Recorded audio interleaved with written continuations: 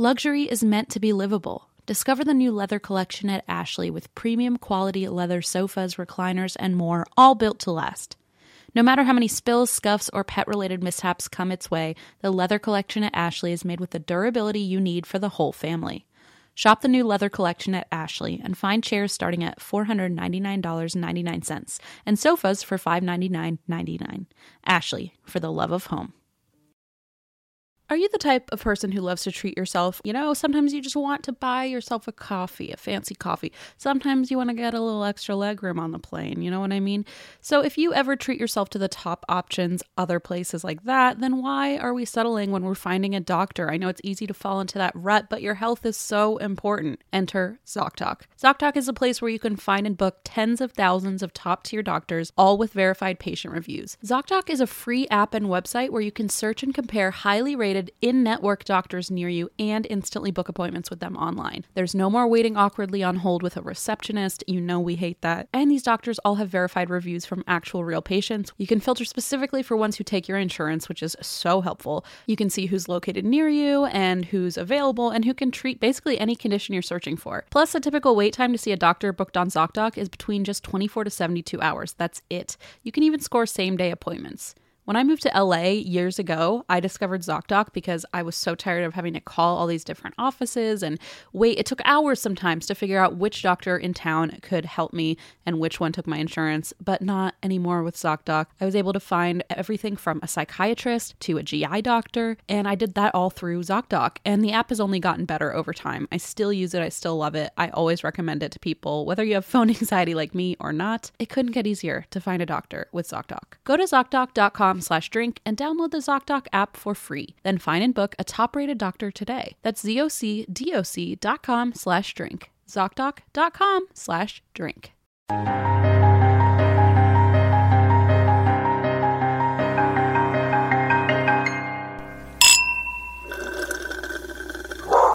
Welcome to And That's Why We Drink Studios. What if we just sat here silently for a little bit? That sounds good. I feel like we do that anyway by accident. Hello, it is 3:30. We got here at 11:30. We ended up eating a lot of pasta. We up talking. Literally sat there and went, well, we should probably, for the sake of this show, we should feed ourselves first. Ordered a bunch of pasta. And also the last few weeks, we've been like really good about like getting things done so quickly. Usually we're done by now, and now we're just beginning. We got cocky and thought, oh, look how good we are at time management. I had a feeling last night, I was like, tomorrow's going to be a long day. You literally planned for it. Also, I didn't wash my hair, so I'm wearing this hat, but it keeps like, how do you do it? Oh, I guess yours is to the side. You just got to learn. You got to learn the ropes. I'm smacking my hat. You're still too green. Into the microphone.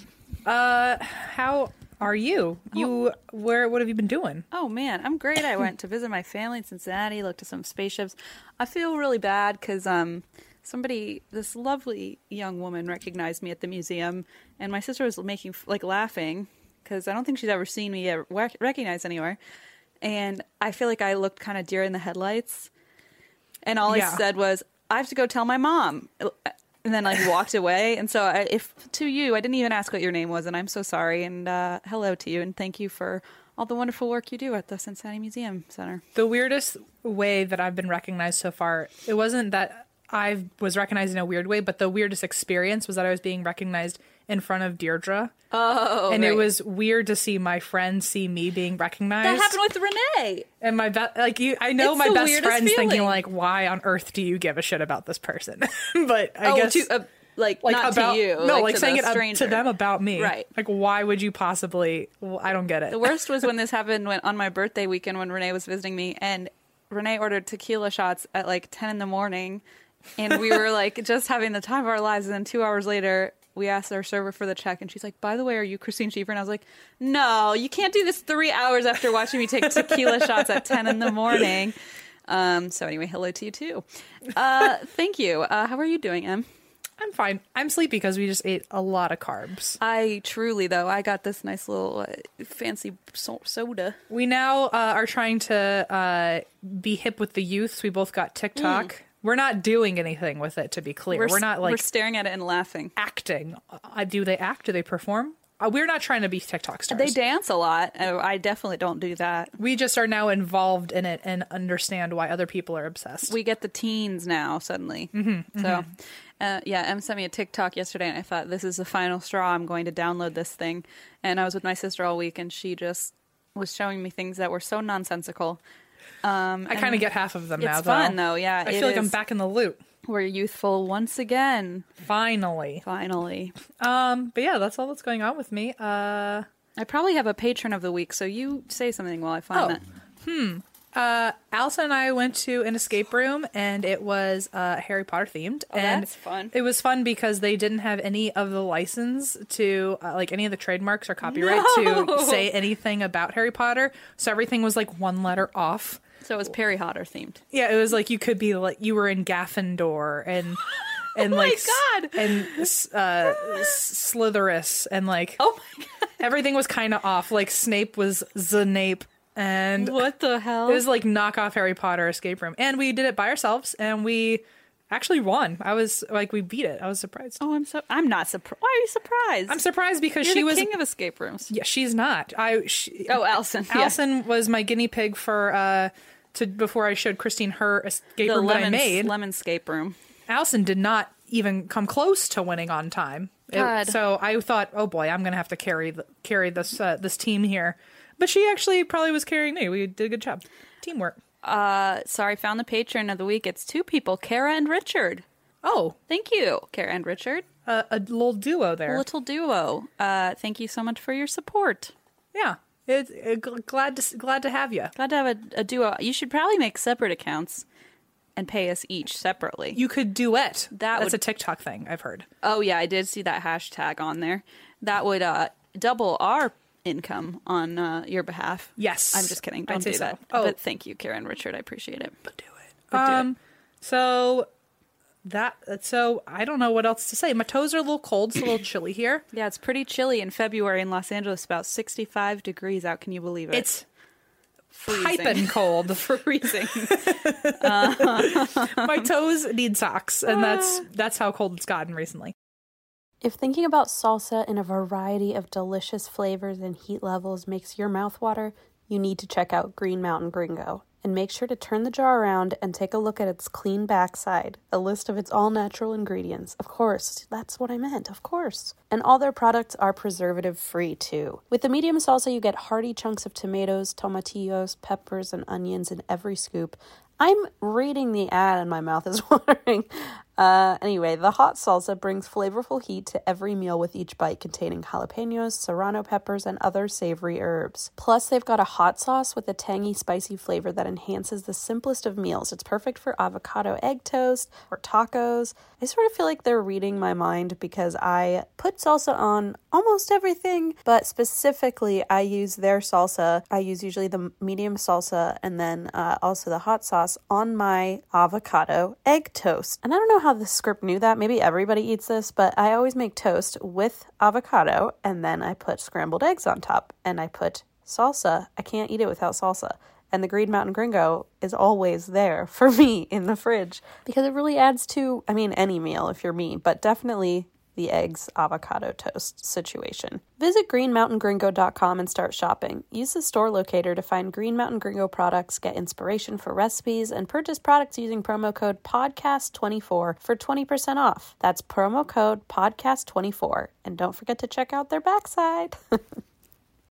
This episode is brought to you by Progressive, where drivers who save by switching save nearly $750 on average. Plus, auto customers qualify for an average of 7 discounts. Quote now at Progressive.com to see if you could save. Progressive Casualty Insurance Company and Affiliates. National average 12-month savings of $744 by new customers surveyed who saved with Progressive between June 2022 and May 2023. Potential savings will vary. Discounts not available in all states and situations. Okay, so my story I have wanted to do for a while. Okay. I'm actually glad in hindsight that I didn't do it back when I planned on it, which was a few months ago.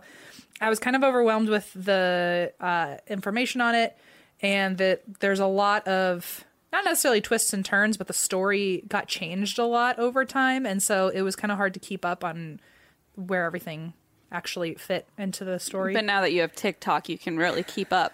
Honestly, now I'm scared that I found something else I'm addicted to on the social media, in the social media field, because I got TikTok maybe 3 days ago, and I don't think I've done anything else. Truly, Em and I sat here. We were like, we should probably record for a bit before our food gets here. And then we're on TikTok. Half hour of full silence, punctuated by, like, Well, truly. I got into it because RJ, my roommate, got into TikTok, and then he told me later, but he was like, "Oh, I did TikTok," and then he was like, 3 hours later, I had to like get rid of TikTok because I was so consumed It with will it. suck you right in, I tell you what. The worst part is the algorithm. It figures out what you like, so the videos get better, so you become more addicted to it. It's a nightmare. Tried to show me some anatomy crap, and I was like, don't show me the inside of my muscles. I'm going to throw up. Oh, I'm sorry. The mail is here. Please,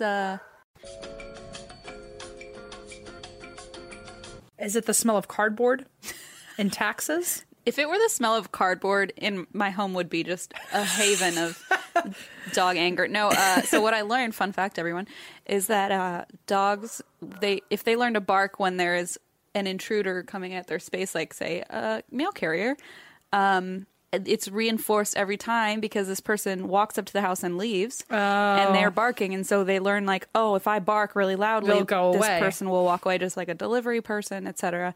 And so I was really good the first year and a half with Geo of, like, avoiding that scenario, but now that we live somewhere with windows right to the front of the house, lost cause, man. I'm sorry for you. So sorry. Sorry for you, people, with your ears. Really sorry for Eva for having to edit out the worst parts of it. Oopsie. Okay, so Back to you. back to me. Back to reality. So, Oh, there goes gravity.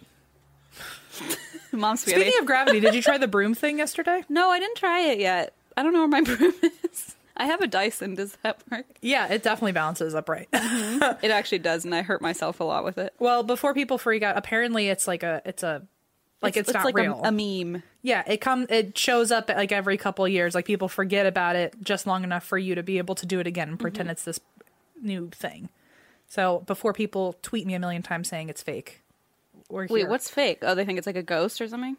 No, it's that NASA. They say that NASA says this is the only day where the Wait, gravitation. what? Oh, I did not know about that part. I just Did thought you think everyone... people were just balancing their brooms? Yes, I did, and I thought, how stupid is this? There was a reason for it. But apparently, it's a thing that's going to happen in another couple of years, and people are going to forget that we did it. But it's This not time. a thing. Apparently, it's not a thing. I'm being told Do it's not a thing. brooms just do that? I think so, and we just never try because every time you have a broom, you just lean it against the wall. This is the weirdest thing. Okay, I thought it was just everyone's like, cool, broom stand up. I was like, yeah, okay. No, it's supposed to be like NASA announced something. But anytime I looked it up yesterday, it was like, oh, the broom challenge is back, and it's like, okay, well, it sounds like it's Broom challenge. That's why I thought it was just people standing brooms up. I was like, the broom challenge sounds super dumb. no. Apparently, it's a thing that happens every now and then. So, All right. Remember that cool Roomba Ouija board meme? don't. If you're listening, please stop sending us that picture. We've seen it. Nobody sends it anymore. And when What are you talking about? and when I still they get do, sent all the people time. lose their minds because they get so angry. And I'm like, dude, this person doesn't know what happened. They don't know the big chaos of 2018 or 2019 where our Facebook group The almost schlacked floor that someone like went and painted a Ouija board on their floor, and then they had a Roomba like gonna that looks summon like a demon. that looks like the pendant or the what's it called? I don't know. No, it basically just says Penchant. Penchant? Nope. Leave me alone. planchette. But no, it says like, oh, my Roomba's gonna summon a demon. And like, it was funny for a second. And then like 4,000 people shared it to the point where the mods of our old Facebook group had to create a rule. Like, you are no longer allowed to share this and it will be deleted. And it caused so much chaos that now it's like the fucking broom challenge. Every like 6 months, one poor person who's new to the group will say, guys, have you seen this? And the world just loses their minds. It's always fun because like you can tell like when there's like a new slew of people who just started the podcast because we get sent all the stuff that the people 6 months ago Whale tried to send us, noises, which is planchette. I mean we appreciate Oh no, obviously it's we're not- hilarious. I love it. It's just like we all of a sudden get this influx of tweets about whale noises, and we're like, well, I guess a whole new group of people are listening now. Welcome. This is your hazing ceremony. Every day there's a new person who finally gets to the lemon episode. I finally understand lemon. I'm like, your life must have been real weird the last 2 months. You must have not known why we post lemons everywhere. Oh.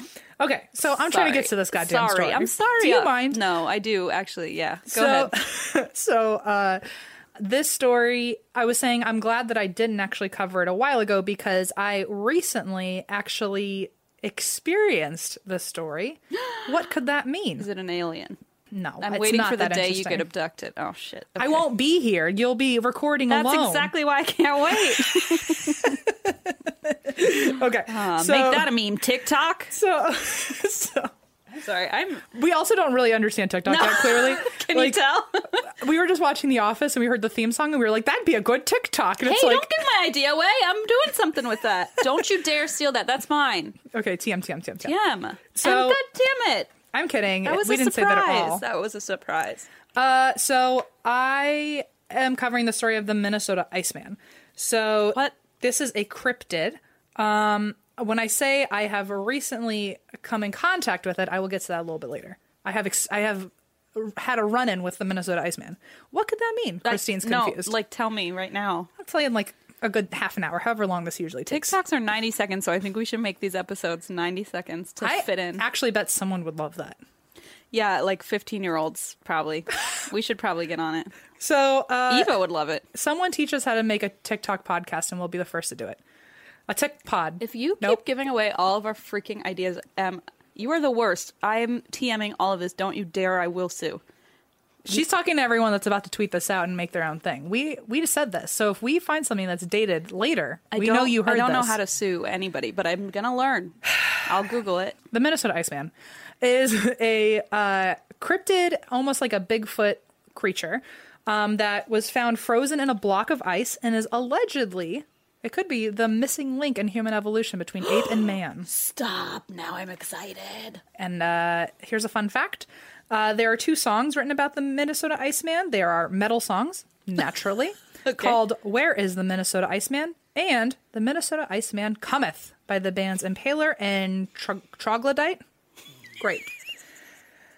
Here's another We fun. also understand heavy metal very well. I actually am like really into metal music. No, I'm not. I'm kidding. I was like, wow, this is a new fun fact about you. I'm into Broadway and doo-wops from the 50s, actually. That part's true. So here's another fun fact. The Minnesota Iceman has been featured on several television shows, including Shipping Wars. I was waiting for that because I thought Christine would enjoy it. I did a little head tilt like Gio does. was like, what is that sound? Mysteries at the Museum. Love. And Unsolved Mysteries. Oh, classic. So here we go. I'm going to try this out for you. Let me know how it goes. Do it. But only see the nice things to me. So in the late 50s to the early 60s, the quote Iceman, there's a few theories as to how this Iceman was found. Like I said, there are different stories over time that came out, so we don't know what the proper one is, but here are 2 of the most common ones. Excuse me. So the Iceman was found for sure in a warehouse in Hong Kong, but how it got there, it said that either the Iceman was found in the Bering Sea. Did I say that right? You did. I always get so goddamn nervous. We all know I'm so bad you at said it right. basic geography. By a Russian sealing ship, but Chinese authorities confiscated it once the ship docked in China. They're like, what's this block of ice filled with a man? Like, what's this iced up gorilla? Like We're going to body, take it. Corpse. And so that's one theory. Another is that it was found in Hong Kong because it was discovered floating by a Japanese whaling outfit, and then it was sold to an exporter in Hong Kong where it stayed stored in the warehouse. So from the warehouse, the Iceman was then sold potentially and most likely to a wealthy American collector. Sounds about right. Fun fact, the anonymous wealthy owner of the Iceman is widely rumored to be Jimmy Stewart. What? We cannot confirm, but we all believe. But we also will not deny. For those of you who are not watching YouTube and listening to the audio, I am cleaning my glasses, which means I'm blind and cannot read my notes. Fun. So, Christine, riff. I love this idea of becoming a wealthy American collector who just like buys corpses of potentially cryptid animals and just is like, this is mine now. One day, if you and I just make bank and like we can just slowly collect, like we'll be like the cryptid Zach Bagans, just slowly collecting weird creatures for different parts of my mansion. If Rick and Kara finally double up on that Patreon donation. You heard it here first, folks. So I hope that's their names. I just tried to remember. Yeah, that would be. Let's pinky swear it. But TM, you can't do the same thing. Can you imagine if we had a crypted TikTok? Get out of here. TM, TM, Hold TM, on, TM. I swear to God, you are literally giving away every good idea. We don't have any more. That's it. Those were That's all all three our of them. ideas. It took us a long time to find all three, and I just said them in 5 minutes. So, so the owner may or may not be Jimmy Stewart, although it is widely accepted. Apparently, there's a lot of That's cool. evidence that suggests that. So, for the rest of the story, just pretend it's Jimmy Stewart. Oh, I will. So, it now enters this man named Frank Hansen. Frank is the main character of this story, by the way, not the Minnesota Iceman. So, Frank, he was actually, I'll relay this later. I'll kind of explain how I know this, but this is actually kind of harder to find on the internet. This is something that in the middle of my personal experience, I learned this information. Oh my God, I'm just dying to know. So, Frank was actually, up before he had his encounter with the Minnesota Iceman, he was traveling around the area in his tractor trailer, and he was charging 10 cents to the public for them to see, depending on the story, either the smallest or the oldest John Deere tractor in history. He had it... He had it in the back of his trailer, and he would charge people a dime to go into his trailer and just like get to look at it and then walk away. And that was his business. Smallest or oldest? We don't know which. We don't know. Could it be both? The story I heard was smallest, and then I tried to look it up later online, and in Frank's obituary, it says something about him trying to show off the oldest. Because the oldest is more impressive. Because, like, okay. Let's say oldest. Let's say the oldest. Because smallest, I have that personally. You gave it to me when you proposed That's a fact. on a bracelet. And that also took a lot of hard work to find, because let's not forget, I actually bought you like a tractor-sized tractor. You did. Because From I Amazon. couldn't find... Well, No, it wasn't that you couldn't find it. It's that you misread centimeters and inches and feet somehow. And, the picture on the internet made it look small because it was in the size of my Because hand. it's a thumbnail. Okay. You know what? You're lucky that someone's willing to buy you a tractor and then another one. Okay. Oh, trust me. I'm fully on board with that. I don't have the oldest, though, and I'm a little bit salty about that. Okay, I'll Someday.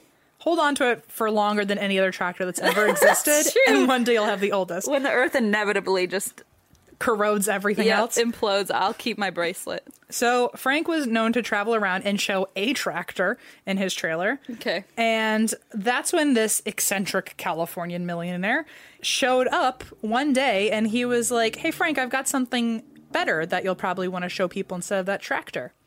And then he shows Frank the Minnesota Iceman, and he hires Frank to care for it because he's like, "I don't know what to do with this." He's like, "I bought it because I'm fucking rich, but I don't know how to take care of a giant ape man covered in ice." You don't? And so Frank was now like, "Okay, so I'll be your agent." He literally would refer to himself as his agent. Great. So he was the agent between the owner and the Iceman. So he would look after the Iceman, kind of keep the wealthy owner updated. And he, now instead of charging 10 cents for people to see this tractor, he was now charging people a quarter, 25 cents. Oh, man. To see this Minnesota Iceman. Although he was not called that yet. He was just called a few different things. I'll read those off in a second. But let me just describe really quick what the Iceman looks like, because, as I said, I've seen him. So I can't believe you've seen him. So he is still today encased in glass. Probably, But not ice. I meant ice. One, I was the clear asking. thing that's made of water. I didn't mean, I was not calling you out. I was like really curious. I didn't mean. No, I just did that thing where my mom says gas station instead of grocery store. I just assumed everyone was following my weird brain. Ice. Ice, got it. Okay. That's cool though. Yes. And so it looks like some version of a Sasquatch. It's a very, very, very hairy humanoid creature that's probably, looks like 8 feet tall-ish. Oh my God. So he's currently in ice/glass / the grocery store. The post office. Who's to say? And you can, so his right arm is kind of covering his groin and his crotch. And his left arm is kind of going in front of his face, so it's covering part of his face. So it's like he turned around and saw somebody standing there. Was like, "Oh wait, no! Yeah, don't he look looks at kind of me. scared. Don't Yeah, look at me or my privates." Please don't. Oh God! It looks like he's covering his crotch and then part of his face. So you can see the outside of one of his hands. You can see the inside of one of his hands, which is interesting. You can see how hairy he is. You can see his toes and his fingers, and they're very ape-like. You can see there's it looks like there's almost like a couple wounds on him, so it looks more humanoid because it's not perfect. Sure. Oh, what? Because humans are perfect? I am. Well. You can also see that his mouth is open and the teeth are kind of bananas. They are very like square and large. Pretty crazy. So it's ape/man, which is why they think it might be the missing link.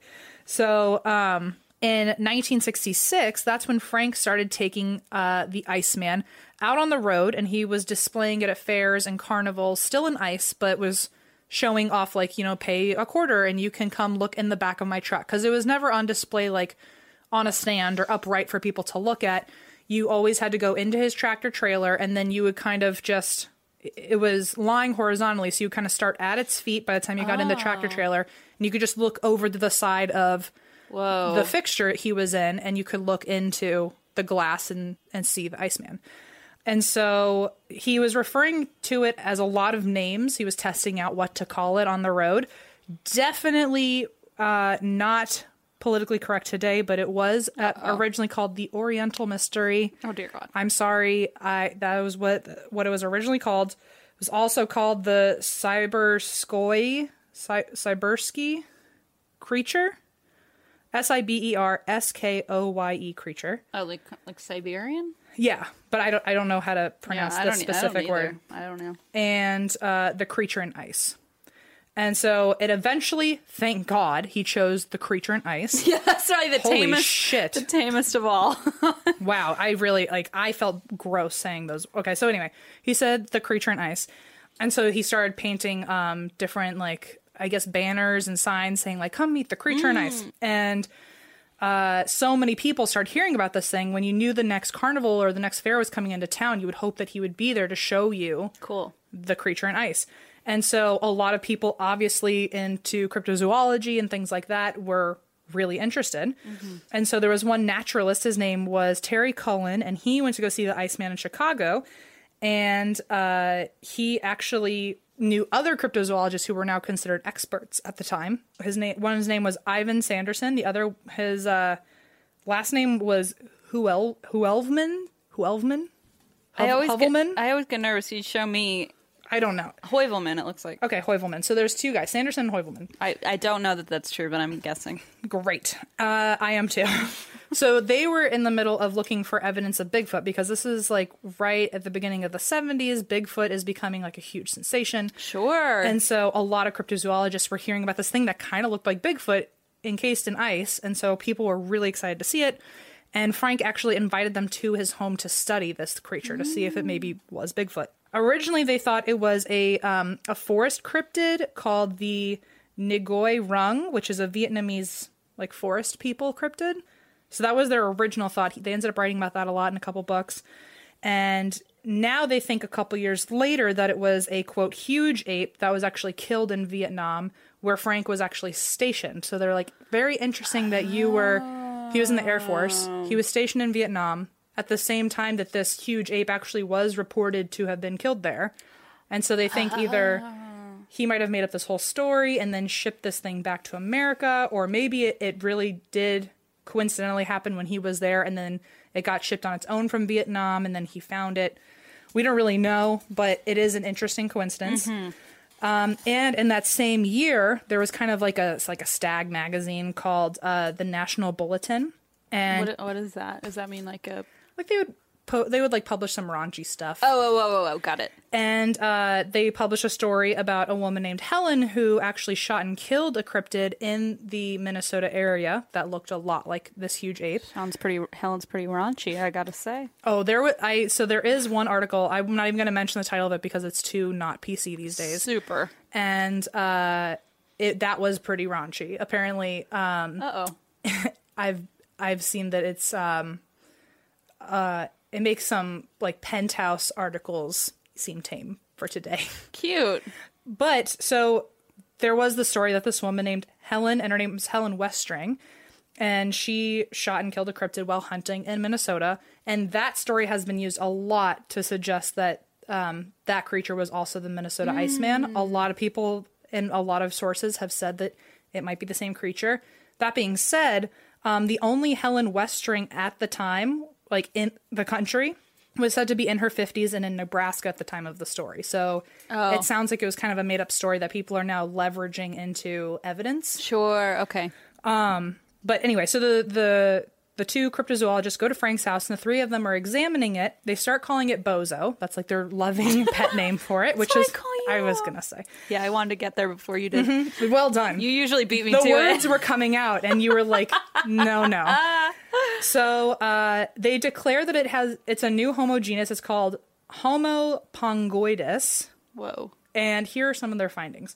So first they looked at the freshness of it, and it looked like it had been deceased for a maximum of 5 years, which validated the case that it might have come from Vietnam. Oh, so it was like not like from thousands of years ago, or millions of years ago. They also, actually, both of those cryptozoologists had another theory that there was still Neanderthals living in our time today. Holy shit. And so that also kind of confirmed that if it's only 5 years old and this is real, it looks very much like a Neanderthal. Wow. It could confirm their theory of that.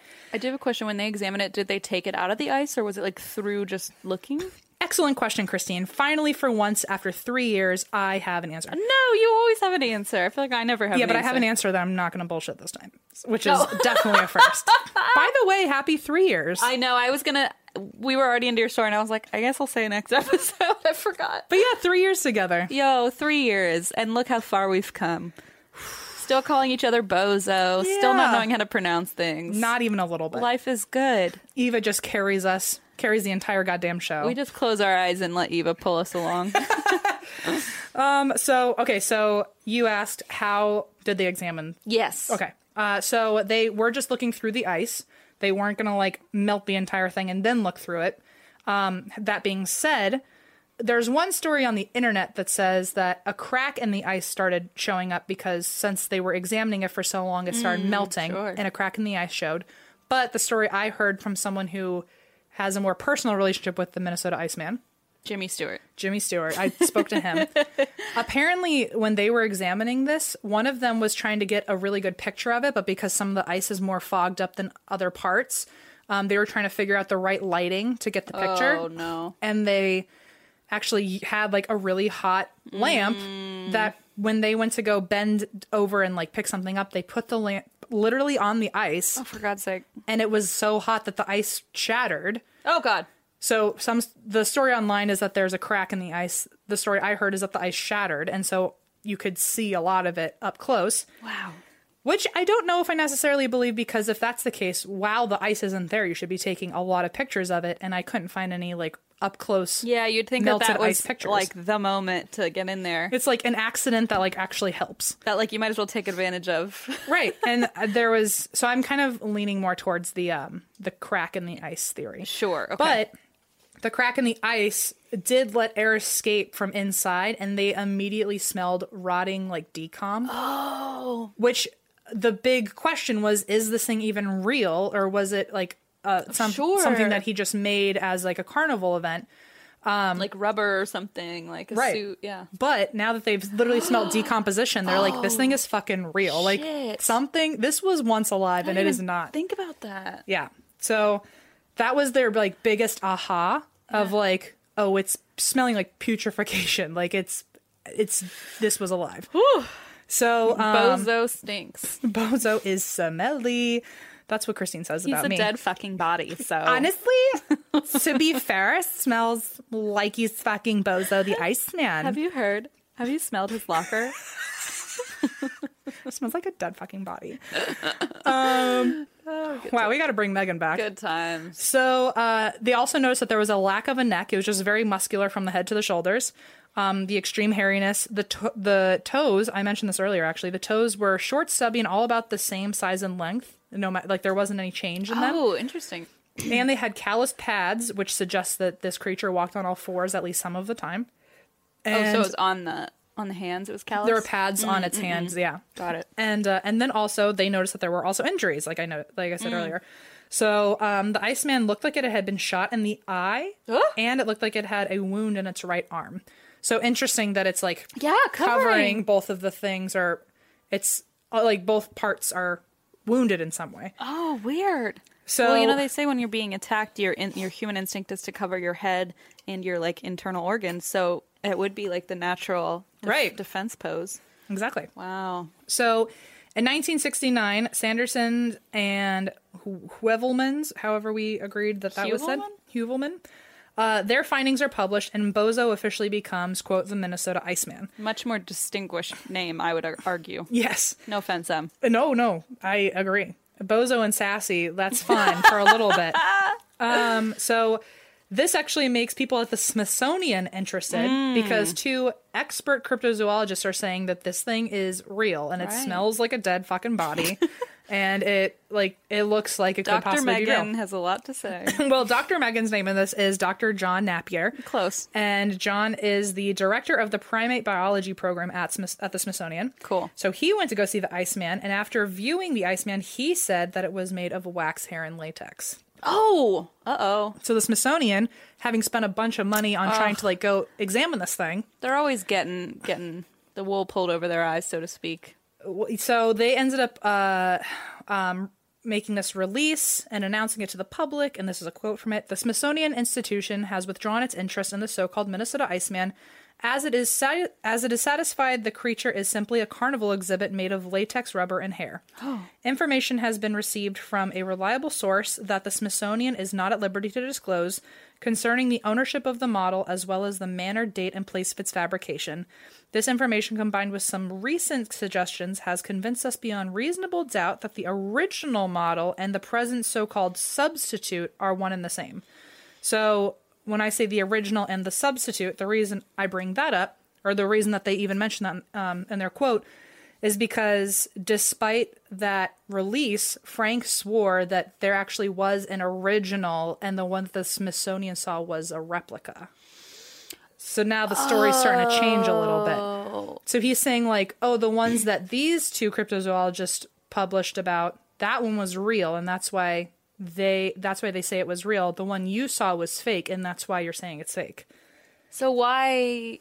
My thought is if you're going to show the Smithsonian something, show them the real one. If you know what you're doing, why are you giving them the fake one? The story starts to kind of break off here. Okay. So, to be fair, the cryptozoologist did defend Frank from the Smithsonian, saying, no, this thing was real. Whatever you saw was not what we saw.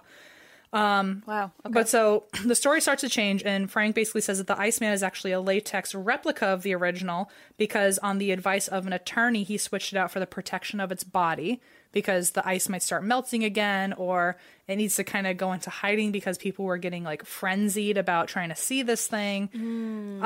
So he just got advice okay, you have the real thing, get a fucking fake one made, and then just charge people to see that one. So you're not carrying that around the country. And then he was also starting to go on tour in Canada and stuff. So he was taking it outside of the country, and it was just getting really chaotic. Right. That's why we hired stunt doubles to go on tour for us. It makes life so much easier. Yeah. There's actually also a replica of Eva. We just don't like to tell anyone. Eva doesn't even know, actually. Oh, oops. Awkward. Surprise. But our replicas, they're much funnier than us. And they're obviously. So Frank apparently was bringing, once he felt like people now knew there was a fake one, he was sometimes bringing the real one out on tour, and then he would tell the showman no, this is the real one this time. I felt like bringing this one out this time. Then when the story came out that it might be real, it might be fake, then he just went back to it being to only showing everyone the fake one. It just it got really messy. This is why I didn't want to do the story for a while, because I don't know. It's a lot of it's a lot of he said. Yeah. And it's all the same person saying all these different things. Right. So later the story changed again that he never actually got the body from a wealthy owner. But he actually has had it since 1963 when he was stationed in the Air Force.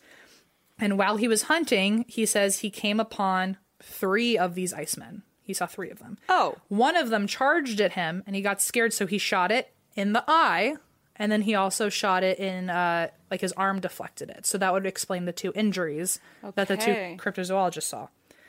Apparently, he freaked out because he'd never seen anything that big or scary, so he ran away. But he was not, he couldn't believe what he had seen, so he went back to see if it was still there to prove himself that he had actually seen this creature. And then he didn't think anyone would believe him when he described the creature that he shot, so he brought it home. Oh, okay. So he He's like, I know. he literally didn't know what to do with it, and so he told his wife that they were keeping it in the freezer until spring. Oh my God. So now there's like this Bigfoot kind of thing in their freezer. Oh my God. And this freaked people out because it was in the middle of, I think, the Vietnam War. Right. And he was stationed there, and he shot a humanoid creature in the woods and then dragged it home and kept it in the freezer, which means now the FBI thinks he might have killed a human being in a ghillie suit that was also stationed there. Oh, like an American. Like a person. They killed a lot of people over there. I don't know why they're suddenly concerned, but I guess if it's another soldier or something. Well, now that he's admitting, like, I shot something that kind of looked like a human, and then I got dragged it, it home and put it in a freezer, the FBI is now like, you might have committed a homicide. Like, if this is... Yeah, but wasn't he at war? Like, Yeah, but it wasn't because he was, like, in Sure. the middle of... Like, he well, was if someone just... was attacking him. Look, I don't know. I don't know why I'm arguing with the FBI. I don't know why either. They were like, you potentially committed murder because you just shot someone in the woods, and, we have to investigate this now. Wow, okay. Because not only are you... Because it's not like it was... Like I said, it's not like he was in the middle of a battle or anything. He was just deer hunting. He didn't know what he was looking at, but it was something humanoid and just shot it. So even if it wasn't defense, the fact that the police don't know because it's humanoid, they don't know if it's human or non-human. So they're like, you might have killed a human being. And also, you might be just carrying it around and charging people to look at it. Yeah, so they were afraid that he had been transporting and exploiting a dead body while crossing national borders. Yeah, that's not a good look, I guess. So he got wind that was even a possibility, and so we never really heard from Frank again. He was just like, really? The Iceman just kind of tapered off, like he wasn't really being shown at exhibits anymore, and slowly I think because he was fearing a potential murder investigation, Sure. all of a sudden the Iceman goes missing. Oh no. Which you would think this is when the FBI would really care, like, oh, a potential murder victim is now gone. Just like poof. But apparently they didn't care enough anymore. They were just like, okay, well, we threatened you with an investigation and you at least stopped charging people to see the body. Maybe it was kind of like, this is probably a non-patriotic thing to say, but maybe they were just saying a statement of like, oh, well, we will look into this because this could be a murder, and then like not be super Maybe they weren't super into it, yeah. A lot of horrible shit happened in Vietnam. I think it was a dark time. It wouldn't shock me that like this was down low on the priorities list of war crimes, but who's to say? I don't know. Sure. It's not me. It's not me who's to say, so don't listen to me. It's not you. It's not me. It's not Houdini. It's definitely not. It's the Minnesota Iceman. It is, because you're right. We had to add an addendum to M's original saying. So the Iceman goes missing, and this is where the story varies again, because some people say that they have no idea on Earth where it is, but sometimes Frank implies to people that he hid it in the Midwest. That's where I'm from. It's actually Christine. That's why you smell like fucking death. No, only when you break my icy exterior. So I do. Can I ask a quick? Yeah. Ask a quick question. Now you can't. I clearly can't. I'm physically incapable.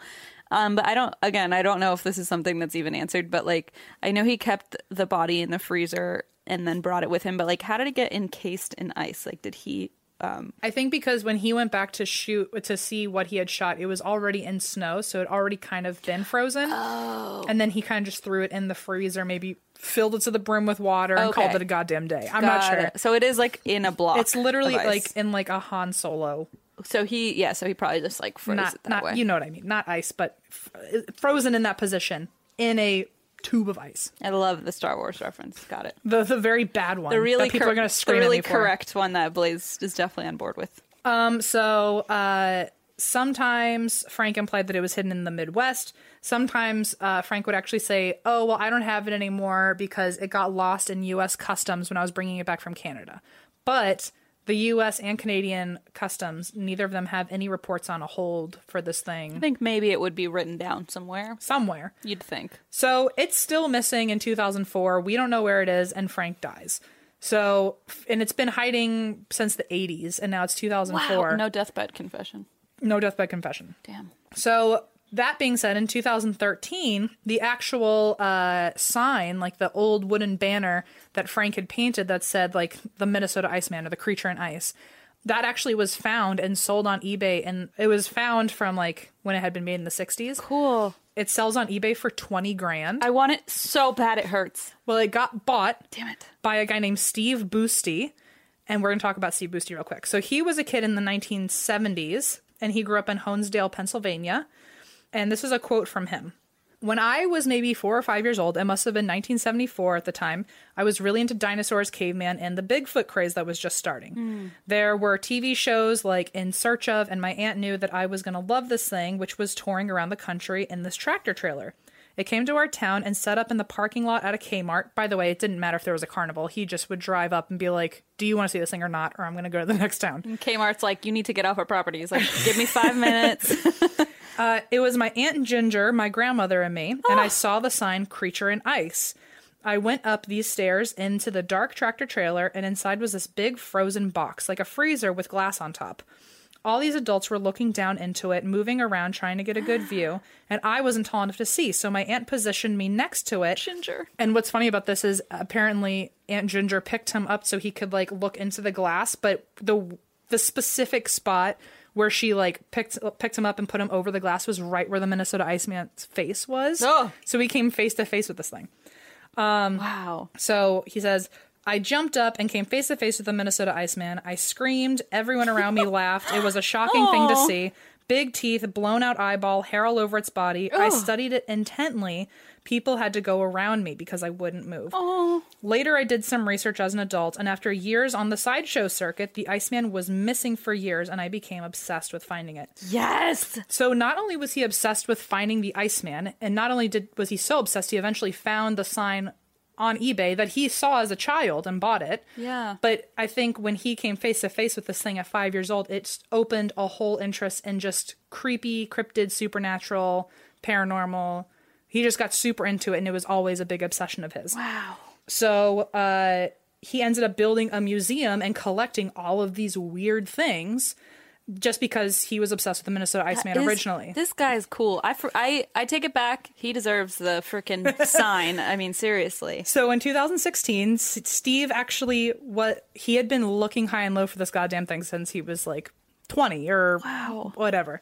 And he finally found the Iceman. No. And he was like, I fucking need this. Yes. And he found out that it was actually still in that wealthy man's family. The family had inherited this thing, and they were like, we don't know what to do. Like, literally, what are you supposed to do? He's like, they were like, please take it away from us. So he bought it from them. The thing that he's been obsessing about since he was 5. Unbelievable. He now owns it. And he made it part of his exhibit at the Museum of Weird in Austin, Texas. Oh my God, it's coming full circle. So we just had a show in Austin, Texas. Yeah. And we got in not really late, but like 8 o'clock at night. And I was like, what are things that are open late in Austin, Texas? Because I only have... Eva and I were like, margaritas and tacos. And Em was like, no. I was like, absolutely not. I need to do some weird shit. And so I was like, what's open late in Austin, Texas? By the way, the answer is everything. Yes. And when I was specifically looking for something weird, the first thing that came up was the Museum of Weird that's open until midnight. And I was like, well, Welp. Here I go. So I hopped on a little bird, went over to the Museum of Weird, and I didn't even know, by the way, that the Minnesota Iceman was there. I found out all this information after the fact, but I had been wanting to cover the Minnesota Iceman for months. I just happened to hear about this thing called the Museum of Weird, and you walk through the whole thing, and then the Minnesota Iceman is at the very end. And I didn't even know what I'd walked into. So you go into this museum. By the way, I got recognized by a very lovely mother and daughter. Oh my goodness. They were very excited. They were like, we're only in town for your show. I can't believe we ran into you here. Sweet. So hello to them. Of all places, they run into you. They were like, of fucking course we'd see you here at 10 o'clock at night. It's pretty easy to find us because, like, when Eva and I were spotted in New Orleans, we were definitely just at a bar that had really good drink deals. Notice that I'm always alone when we go to cities, and Eva and Christine are drinking. Because Em leaves us. Okay, it's not. We don't ditch you. No, I really like going on like self quests. Yeah, and so usually when they're like, "Oh, I'm thirsty and I want to go get a margarita," I'm like, "Good, I don't drink. I'm gonna go do something really fucking weird." Yes. So, yeah, that's usually how you can find us. We really are like so predictable. Like people are like, "Wow, This isn't even shocking that you're here. No, they ran into me. They were actually coming out of the room from seeing the Minnesota Iceman, and they were like, "Ahem!" And I was like, "Yep, here I am." It's literally like I was Are you saying, shocked? I was at the space exhibit just staring at the ceiling for like 10 minutes, and this woman's like, "Oh, I saw you." So you go through this whole museum, a lot of really cool stuff there, and then the last part of it is like a walking tour, and they take you into this room, and you see this weird like cryo chamber, and I was like, "What the fuck is in there?" You're like, "Am I gonna die here?" And I'd forgotten totally about the Minnesota Iceman. I hadn't thought about it in like a few weeks. And then I was looking at all the signs around, and the sign that he bought from eBay from the 60s is hanging above it. Cool. So you can still see the original sign and then look down into the chamber and see the Minnesota Iceman. And there was a whole... That's how I found out some of this information that I couldn't find online. Yeah. But so I did get to see it. I got to go up and look in the cryo chamber. A cryo chamber. It looked super bananas. And like I said, it's now in its own temperature-controlled chamber. And I did ask if they plan on doing any more tests because there's apparently the real one and the fake one that he also would switch out every now and then. Apparently this is the real one. And apparently the Smithsonian is now, in the next couple of years, going to reinvestigate, is what I was told at the museum. So they're finally like less hurt about their original... Yeah, I guess they're like, okay, if this is the real deal, maybe we'll try it again. I don't know if maybe that was the tour guide just like hyping me up, but it was told to me that new investigations were going to be happening soon. Oh my God, cool. And yeah, so a quick fun fact is special effects artists from Fox and Disney, specifically a father-son team called Bob and Ken Howell, they actually say that this is not real. It never was, because in 1967 they were hired to create the Iceman. But Frank says they were hired to create the replica, not the real thing, the replica from the real thing. And another fun fact is that then wouldn't they know that there was a real one and be like, we had to copy the real one to make the fake one? That's what I would think. It's a little fishy. They also are the ones that made the mammoths down at the La Brea tar pits. Oh my God. And so so I love the guys. If you have not been, it's so cool. Well, so for them, since they seem to have a lot of experience and knowledge on that specific time period. Oh, sure. They already know how to like fucking build a mammoth. They probably, it's just interesting that they're also making other either prehistoric or mysterious creatures. And what's a coincidence about that is Jimmy Stewart was actually a large donor to the museum near the La Brea tar pits. So interesting twist.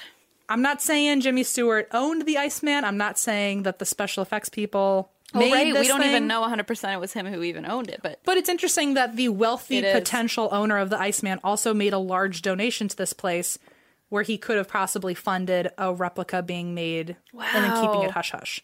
Which is interesting because if you go back and look at the public release that the Smithsonian said, they said because of people who say that they helped fabricate one of these creatures, which we will not disclose. They were probably talking about... probably these guys who were like, hello, we've said it. Yes. So anyway, that's the Minnesota Iceman. Wow! I have no clue about this. I've never heard about this. I was shocked. It really happened in a very weird way because all of a sudden I was next to the chamber looking at the Minnesota Iceman and I was like, you son of a bitch.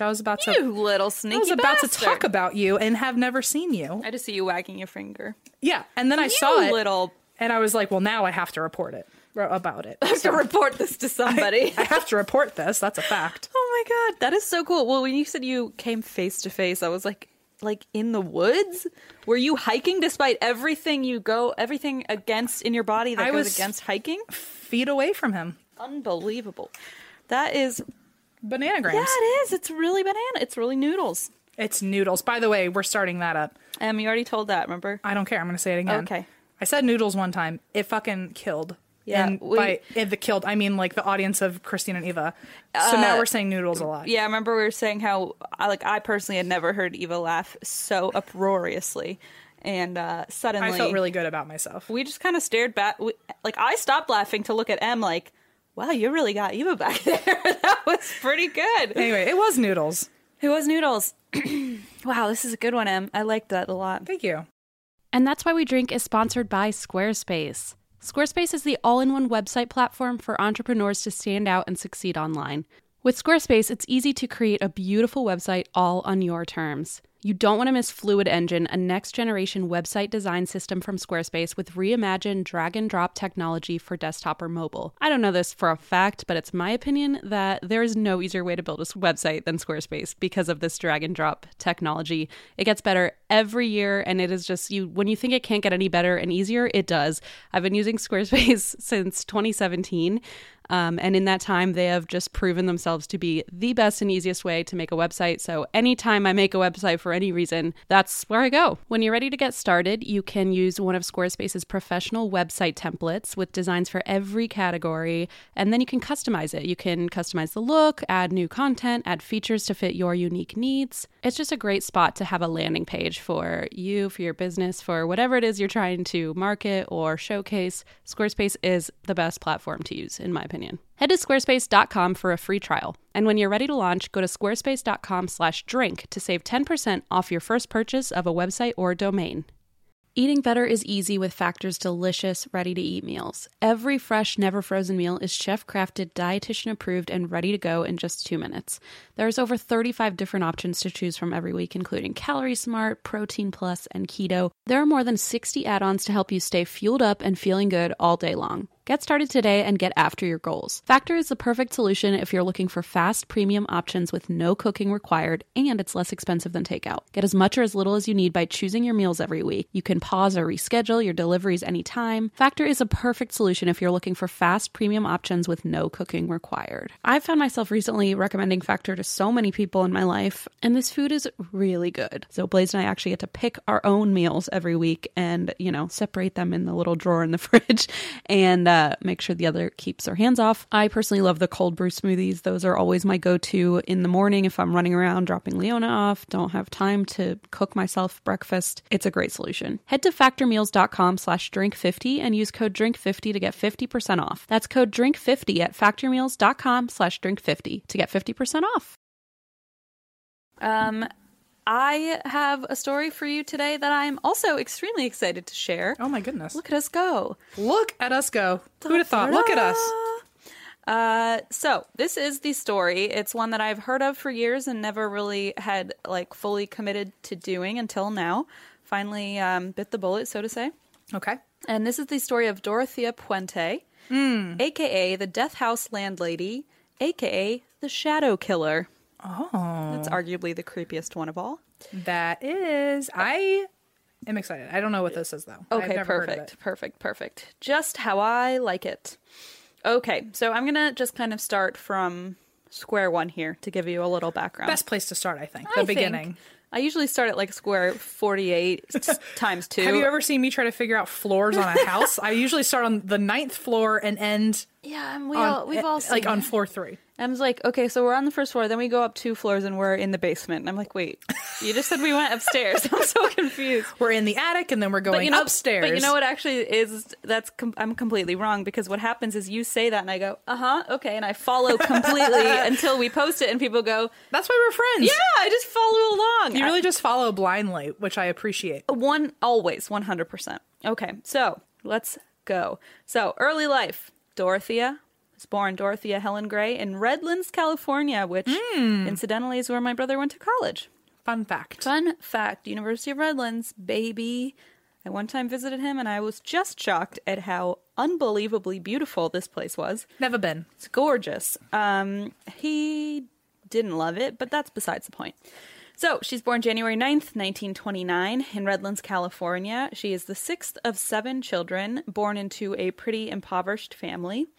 Her parents died when she was pretty young, and she is sent to an orphanage and is later adopted by relatives.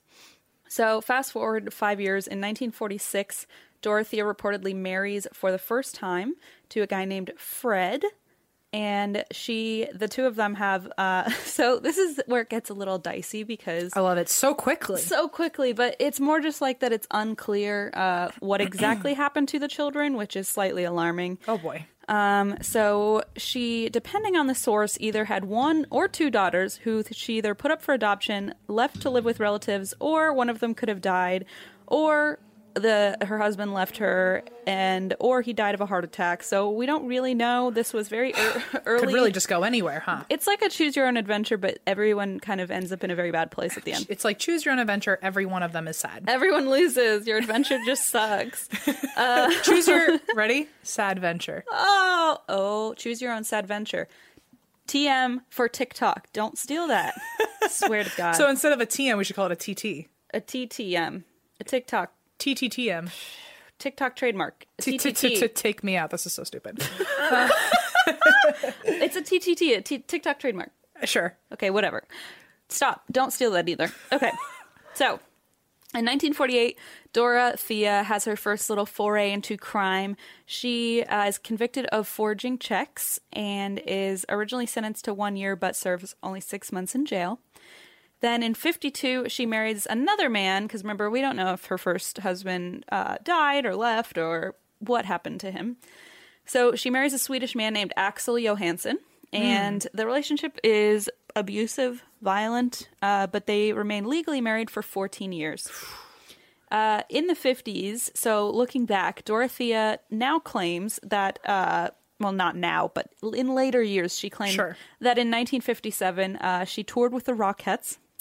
Great. Interestingly, that claim is fully unfounded, as is the fact that she won $10,000. So I don't know. Both sound awesome. Both sound awesome if they're true. But there is kind of this whole notion that you'll come to learn about her is that she just fabricates a lot of things and lies a lot. So she's here for the theatrics. Here for a walking theatric. Am I. Yes. All of you are just walking theatrics, walking through my life. So in the 60s, Dorothy is back in her crime life. She's sentenced to 90 days in jail for starting a brothel. Oh, boy. That's fun. Okay. Shortly after her release, the same year, she serves another 90 days for vagrancy, which is like, okay, Dope. Totally different level here. And then in 1961, Johansson has Dorothea committed to a psychiatric hospital. Oh. So it's slightly turbulent, her life at this point. She's no longer with... Choose your new sad venture. Choose the next sad venture on your journey. So the children, she's not connected to her children anymore, is now not with either of her husbands and has been sentenced to a psychiatric hospital. Sometime in the early 60s, she's out of the psychiatric hospital. She begins working as a nurse for the elderly and the infirm, and she starts to manage boarding houses. She divorces her Swedish husband, and she marries another man. He is 16 years younger. They get married in Mexico City. Mm-hmm. And at this time, so she has some family friends. They're called the Orderica family, and they have this like beautiful Victorian house that she... Okay, so by the way, I forgot to tell you, the reason I picked this story for this week is that it's set in Sacramento, and we're going to Sacramento this week. That's fun. So fun fact, this is a shout out. By the time this comes out, we'll have left, but in honor of Sacramento, I'm doing this story. So the family has this house in Sacramento, and they are moving, and they're trying to sell it, and she proposes this idea to the Orderico family. She's like, well, why don't I just move in, and I'll pay you rent, and that way you don't have to go through the trouble of selling the house and yada yada. And they are like, that's a great idea. You can move on in. And she's, older at this point, and she's like very trusted in the community. Like a pillar. A pillar. One might say a pillar. One might. And a killer of the community. A killer of the community. A killer of the community. Pillar. We'll work on it. Okay, leave me alone. Okay, so happily. You got it. Happily.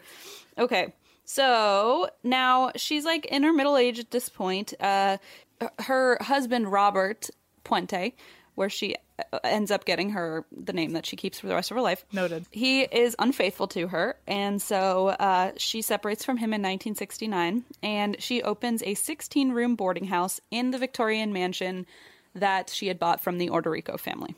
Or she's renting from them now, basically.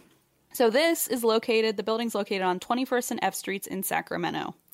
If you want to go check it out, maybe we can stay there, Em, when we're there. Yes, I'll be there tomorrow. I'll let you know how it goes. You're literally flying there tomorrow. That's true.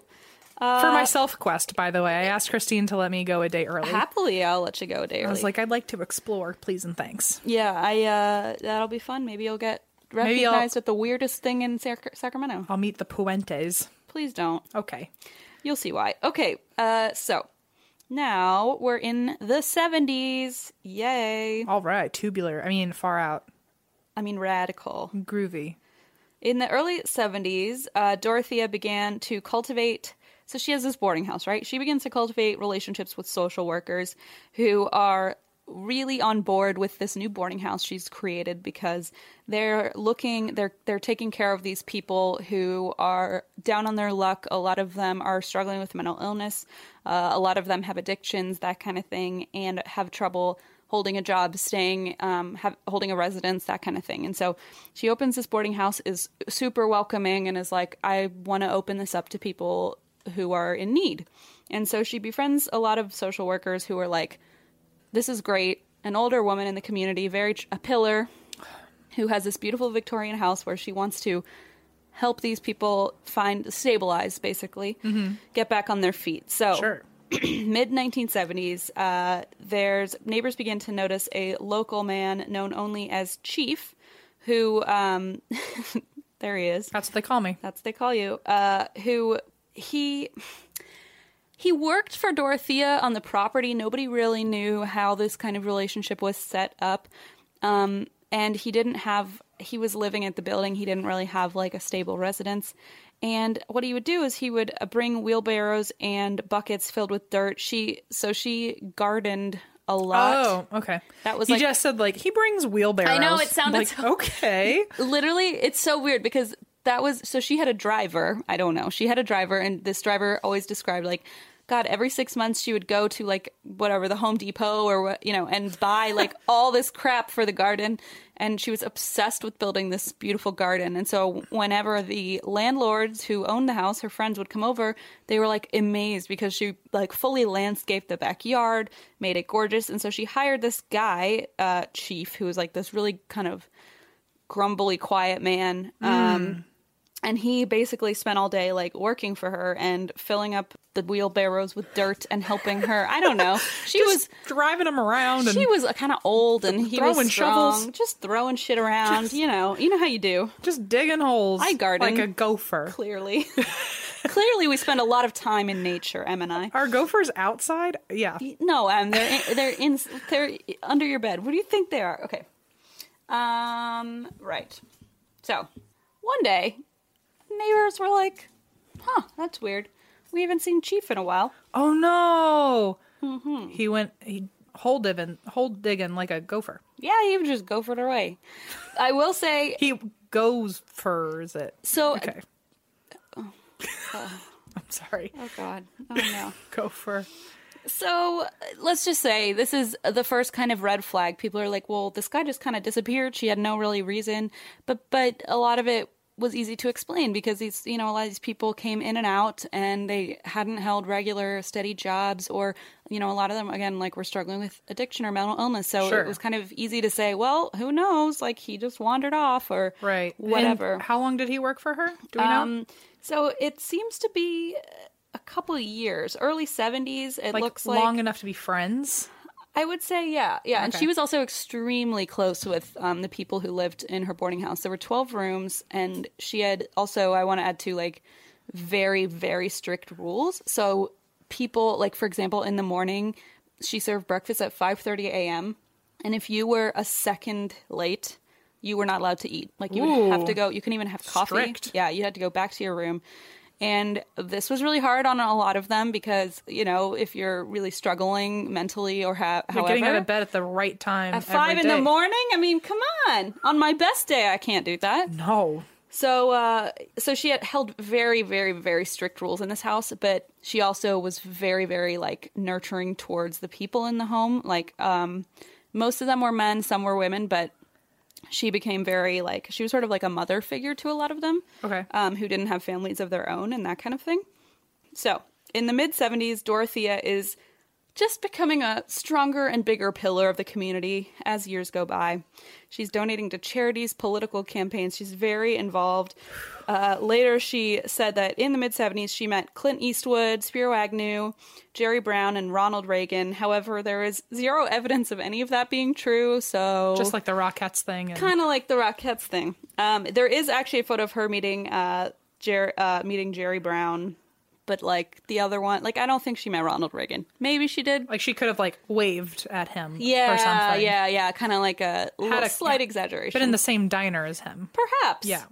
In 1976, she could have been like us. Like, we just kind of blow everything out of proportion. Like, she was like, oh, yeah, I saw Ronald Reagan, like, at the Space Museum taking selfies. And I saw him. So I met him. We're friends. So we're married now. Right. Yeah. I saw him at the Museum of Weird before I ran to the Minnesota Iceman. Yeah. So who's to say? But it's just worth adding, too, that, like, throughout this whole time, she's kind of making herself seem way more grandiose than she probably was. She, at this point, marries for the fourth and final time to a guy named Pedro Montalvo, but that marriage only lasts a few months before it goes down the drains. And at this point, she comes up with a really fun new habit, which is that she starts going to bars, and she's like an older woman, and she kind of has this very kind of grandmotherly look. Like, if you look her up, she looks very much matronly, like a 80s grandmother. Like, yeah, like she wore, little house dresses and giant glasses, and maybe some muumuus. Had like a perm. Yeah, that like was like a day muumuu. Yeah, and she looked people were very charmed by her because she just seemed very gentle and like sweet and charming, So she began going to bars, and she would kind of like sniff out the people in the bar who were older, who had, alcohol addiction, who a lot of times had social security checks that she could somehow con her way into becoming a part of. Uh-huh. And so this is what she started doing. She started forging social security checks after kind of sneaking information out of people. And so in the late 1970s, she is arrested for this forged check scam because people in the communities where she would do this finally caught on and basically reported her. But so when she's on probation, she continues her scam. She just cannot help herself. And this keeps going on and on. And in 1981, she starts renting an apartment in downtown Sacramento. And this is at 1426 F Street. And this is where things get pretty wild. Okay. So pretty noodles, some might say? Pretty noodles, one might say. Like a little new. Whoa, that was fucking new. That scared the shit out of me. I did the table thing again. That was noodles. Oh my god. Thank God we already drank our Starbucks. That could have ended really poorly. Thank God you drank that beer on the table. Thank really God. Bad. I drink beer to make your life a little easier. I'm just going to stop touching it. Okay, go ahead. Okay, great. What's the noodles part? Okay, so this gets really noodles. And now that I'm reading this, I'm thinking... I'm confused. I understood that the house that she had purchased originally was from that family that I mentioned. It might have been this house. Are there a lot of Victorian homes up there? Sure. Okay. I don't know. So in the early 80s, so she buys this house, and if it is based on what I learned, I mean, then again, I watch a lot of these investigation discovery things, and they kind of tend to condense information, and, it's occurring in multiple houses, but maybe they make it seem like it was one place. You'll see at the end.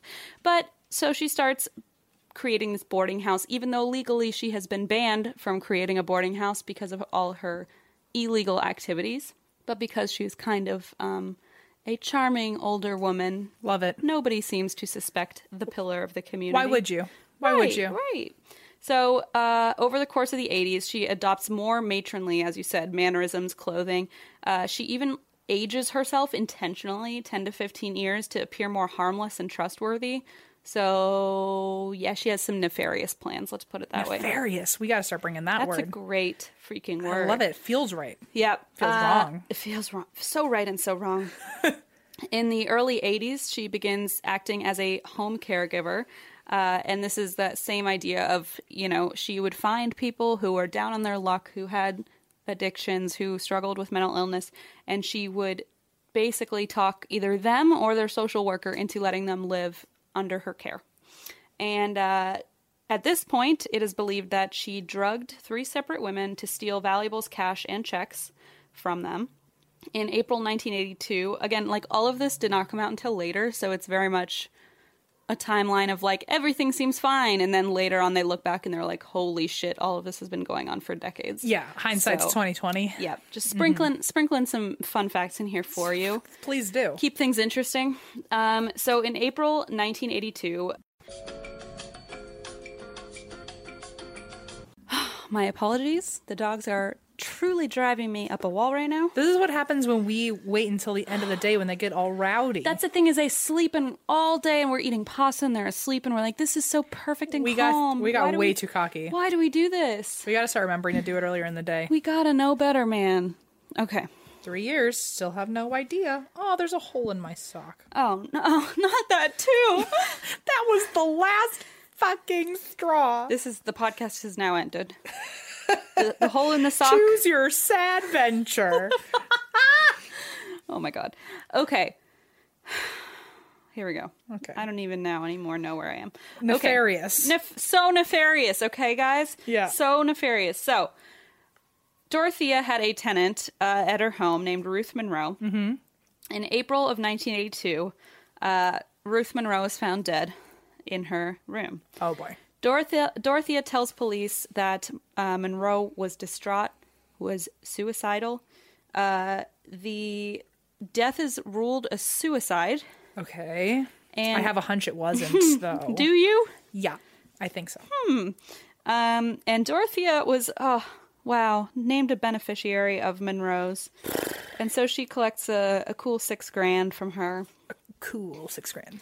A few weeks later, in 1982, Dorothea drugs and robs 74-year-old pensioner Malcolm McKenzie. Oh, okay. She even stole the pinky ring off his finger as he was dying. Just like looking at him die and was like, I'll take this too. Let him have his goddamn ring. I mean, for God's sake, yeah, last just for 5 more seconds. Really, truly.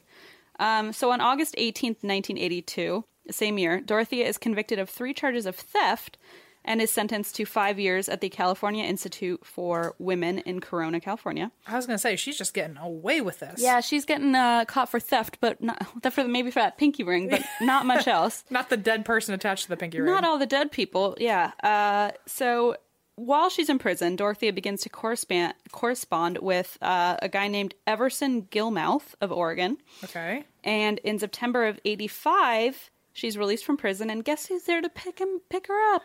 Who? It's a good guy named Everson Gilmouth from Oregon. Perfect. He shows up in his red Ford pickup truck and comes to pick her up, and immediately they begin talk of marriage. Oh. He moves into the apartment with her for $600 a month. He's paying her rent to move in there. And her federal probation at this point extends to 1990. Okay, so it's the mid-'80s at this point, and her probation is set until 1990. But during this time, she is prohibited from having a license or a permit to operate a boarding house for very obvious reasons, which she, grossly disobeys. So don't even worry about it. Obviously, she's a pillar of the community because she can do whatever she wants. Yeah, that has been made clear. In November of 1985, she hires a handyman named Ismael Flores. Ismael? Ishmael? Maybe. There's no H, but Ishmael. Oh. I don't know. In exchange for labor and $800, she gives him Everson Gilmouth's pickup truck. Oh. And people are like, that's weird. Wouldn't he want to keep his pickup truck? Did he know about this deal? What an odd payment. Yeah, and also that's not yours. But then they realize that's odd also, is that Gilmouth has not been seen for a week. Also, where is he? Also, hold on. Why are you giving away his car, and where did he go without his car? Oh my, yeah. So that's a weird fun fact that people were like, Anyway, let's move on. Moving on.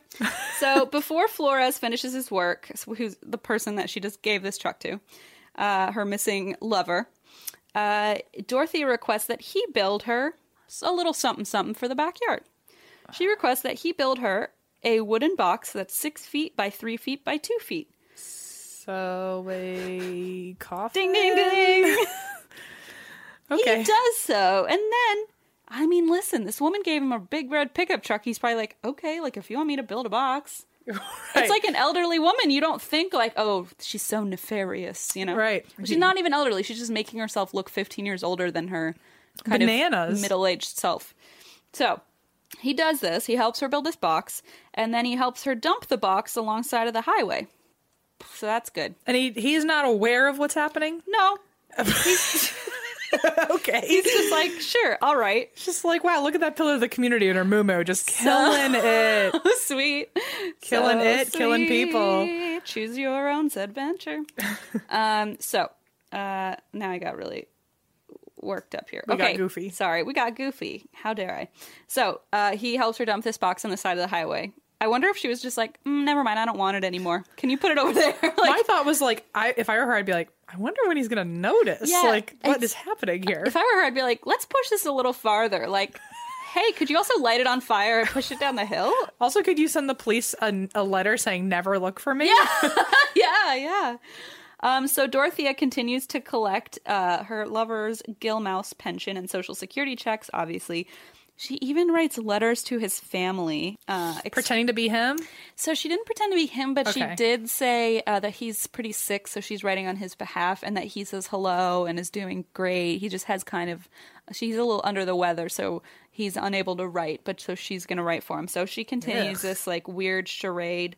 And then on January 1st, 1986, someone is perusing the side of the highway, discovers Everson Gilmour's decomposed body in a wooden box on the banks of the river nearby. He, weirdly enough, remained a John Doe at this point. So What? Okay. he was discovered. The body was discovered. But again, nobody would have tied this to her. Like, there's no way to tie this to her. So at this point, there's just this John Doe been found on the side of the highway. Okay. Dorothea continues to take tenants at this time, up to 40 total, like spanning the whole time that she ran this illegal boarding house, by the way. She had 40 residents. What she would do is she would steal their mail, she would forge their checks, she would then give them a small stipend to kind of keep them going and keep them quiet. If they complained, then this is pretty fucked up. She would report an anonymous report to the police saying that this tenant was being disorderly and drunk and violent, and they relapsed or something. Yeah, she would take advantage of she would That take advantage is fucked up. and report them anonymously so it wouldn't even come back to her, and then they would get picked up and taken in, and she'd be like, oh, that's so tragic, he was so like a son to me. Oh my God. Yeah, and there's actually, so while they would sit in jail, and usually temporarily, because it would be like a drunken disorderly, they would sit in jail for a month or two, and this whole time she would continue to steal their checks, and now it was obviously even easier because they were in jail. And the mail carrier even said, like, she would wait outside for the mail and take it in her own hands and would not let anyone touch it or look at it. Like, she was super weird about getting the mail because she didn't want... And remind me, what was her reasoning if they ever asked, like, where can I have my check? She would just say it's like for rent, or... Yeah, I don't know if she would pay them. Oh. But I think she would steal. So it's like take a cut of it. Yeah, I think Okay. she probably would take a cut of it. She would give them some, and she would feed them and house Sure. them. So you're probably right that a lot of it was phrased as like, well, you're living with me, so I'm going to Right. take okay. some of your money. I don't know. But a lot of the times, like, there were people there who were really, really couldn't survive on their own, who were battling schizophrenia, like really bad cases of schizophrenia, who could barely function on their own. Right. And so it was just super easy for her to take advantage of these people who wouldn't even know to ask for their social security check. So that happened a lot as well. And then when they did notice, obviously, she would just be like, I'm going to call the police real quick on you and have you sent to jail. Meanwhile, through all of this bullshit, Dorothea is still like the social worker's little angel, because she's just like, no, bring them to me. They're like a really difficult case. They're really struggling. Like, I will take care of them, you know, and it's just so fucked up and blech. So a lot of times, anytime they had a problematic person that they didn't know where to place, or they had struggle finding a spot for them, they would call Dorothea, and she would always take them in. So on August 19th of 1986, one of Dorothea's boarders, a woman named Betty Palmer, vanished. Weeks later, Dorothea began using her ID with Dorothea's photo to collect her benefit checks. So Great.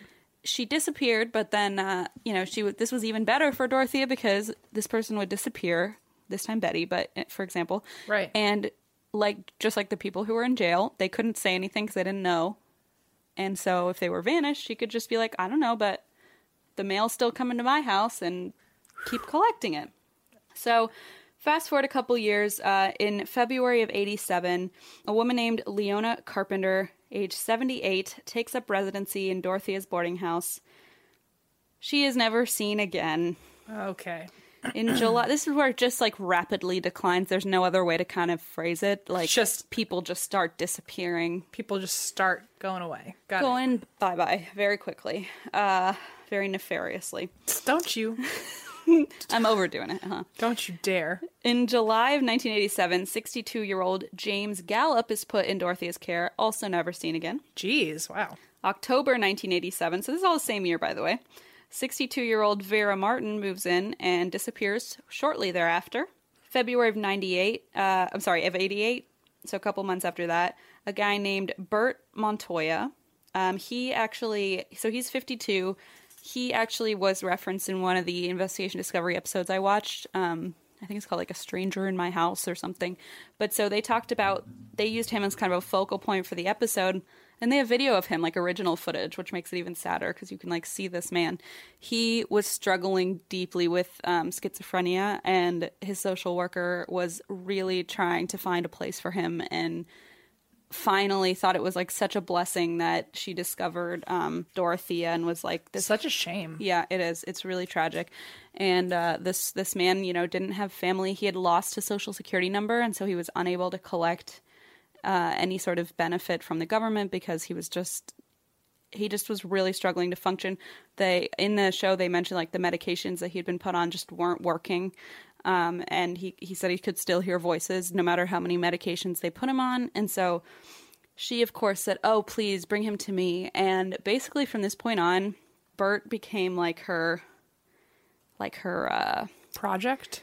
Yeah, kind of like her project. He basically thought of her as his mother, and he was really they got a weird codependency. Yeah, exactly. And like, I mean, she fed him, take care of him. He didn't have any other family, and so to him, she was like a mother figure, and she took a liking to him and like really tried to help him on a one-on-one level that apparently the other tenants actually were a little bit jealous of because they're like, well, we're paying rent and stuff, and like he's getting extra right, like why aren't you taking care of us like that? Yeah, exactly. And so she definitely played favorites, and Bert was definitely a favorite of hers, and he really liked living there at first. Dun dun dun. Okay, let me see. Now I lost my place again. Oh, so she took over his affairs because he needed help with managing his all his financial stuff in order. So she, what an angel, took over and made sure that she would take care of it for him. In October of 1988, it's said that suddenly people started realizing he wasn't around anymore. And because he was such like a primary resident of this place and was like her right-hand man, like he helped her with every project. Like he kind of took over. So that other guy who would like help the wheelbarrow guy. Yeah. So he would help with all of that same stuff. He kind of took over a lot of the residents. Just the right-hand man. Yeah. Yeah. The right-hand man. And a lot of people again got jealous because it was like, well, I was being paid to do that. And now suddenly he's here and he takes over all the tasks. And right. Yada, yada. So all of a sudden neighbors are like, that's weird. He's not around. And of course, immediately his social worker is like, where did he go? Because like I'm in charge of making sure he's okay. Where is he? That's important to my job. Right. This is kind of my entire thing is I need to know where the hell he is. And so the social worker files a missing persons report, and the police come to Dorothea's house and are like, well, we're looking for Bert. And she says, oh, here's a note that he wrote. And it's a note saying he left and didn't want to live there anymore. And she's like, he just kind of left. And then a tenant of Dorothea's passes a note to the officers. So, sorry. So she gives the police a note that's from Bert, quote unquote. Got it. And it says, hi, I decided to leave Dorothea's house. Okay. And she's like, see, that's proof. He left on his own. Another tenant passes a note to police, and this note says she instructed him to lie about Bert's whereabouts. So he's like, something fishy is going on here, and I need to tell the police because they're looking into where he is. Got it. So things are starting to unravel. Mm-hmm. Okay. So November 1988, police talked to this social worker who filed the missing persons report, and she's like, I don't care about this note. I don't think that's real. I think she's full of shit and shady as hell. And she also says, I think you should check the garden. And the police are like, what do you mean? Like, why check the garden? And she says, you know, every time I would go over there, there was a guy with a wheelbarrow running around, and there were piles of dirt, fresh piles of dirt. AKA potential bodies? AKA, she was like, people seem to keep vanishing, and there's piles of dirt everywhere. And also, good place to start looking. Good place to start. And she also said, and obviously the man in my care is missing now too, so this has now become very personal. Yeah. And so police are like, all right, let's go back with a search warrant. And they show up, and she's like, no, come on in. And like, stay away from the yard almost? No. She's like, come on, okay. Welcome to my home. And, you know, this elderly woman. And they're like, this is so weird because she's so charming and old and frail. Like, you would never think, you know? Yeah. But when you walk in the house, there's like this terrible reek, like this terrible, terrible smell, to the point that neighbors had already reported this multiple times. And so basically things are adding up at this point where they're like, okay, we smell it. The neighbors have reported smelling it. A couple people have now vanished without a trace, and the social worker says there's piles of dirt in the backyard. Right. I mean, all signs point to this. Mm-hmm. So they start digging, and the guy who actually is the lead investigator was interviewed in the Investigation Discovery episode, and he describes looking, doing the dig, and they did it by, you know, on their own. They were like, we'll just dig a little bit. He's like, we dug 3 holes, we didn't find anything, and then we dug another hole, and he's like, and I started finding these like pieces of leather, and I was just like putting them in a pile. I was like, I don't know what this is. There's also a lot of trash, like she would bury her trash. And so he's like going through trash. He's like, we found all these pieces of leather. He's like, then I hit a tree root, and so I was trying to get past it, and I yanked on it with all my might and pulled out a femur. Goodbye. And it was a human leg bone. Goodbye. Later found out that the pieces of leather were pieces of skin that he was pulling out Disgusting. of the ground, and did not know at the time. Thought it was just pieces of clothing. Nope. Pieces of Good to know the skin becomes leather. How fun is that? I think I guess I'm not really Ed surprised. Gein taught us that. Yeah. Nipple belt. Fun times. Yep. Okay. So, I also want to add fun fact.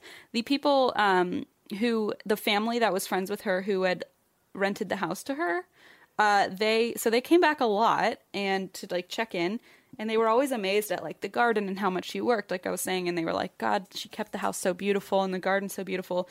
But they started to notice a smell, and they were like, okay, this is like, you're renting, but this is our house, like we don't like this. Right. And the one thing, the mom of this family noticed that she had all these beautiful roses that she had like spent years cultivating in the back, and one day she showed up and it was just concrete block like all over where the roses were. And she was interviewed in this episode, and she's like, and at the time I was like pissed, and she said this in Spanish, so I'm doing a lovely translation of my own mannerisms on top of what she was saying, but she was basically like, I was so furious, like, why would you pave over my roses? Like, I worked so hard on those, and you know, we never agreed to this. Right. And you had taken such good care of the garden.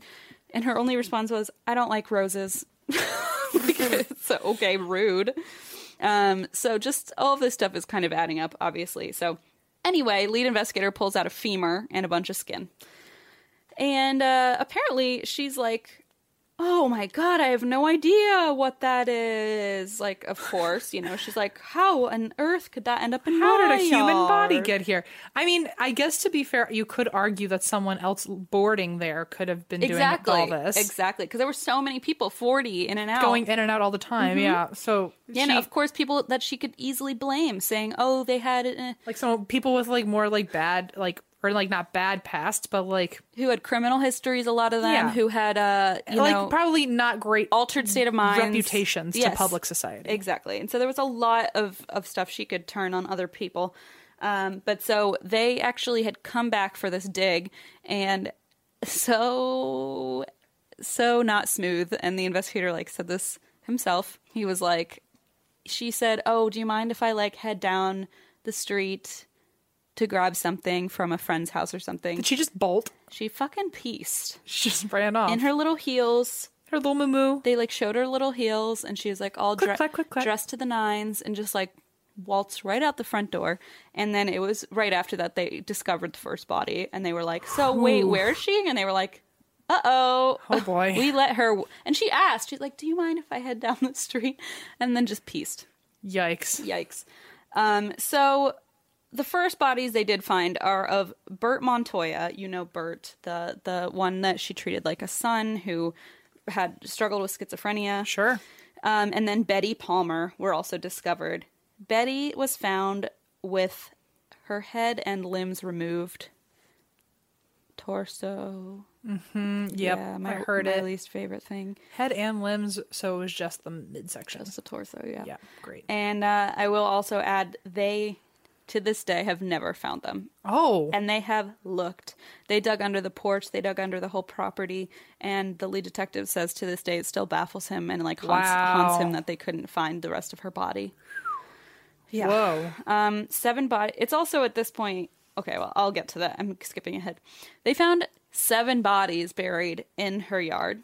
Dorothy Miller, 64, Benjamin Fink were found in addition to the previously mentioned who vanished from her care.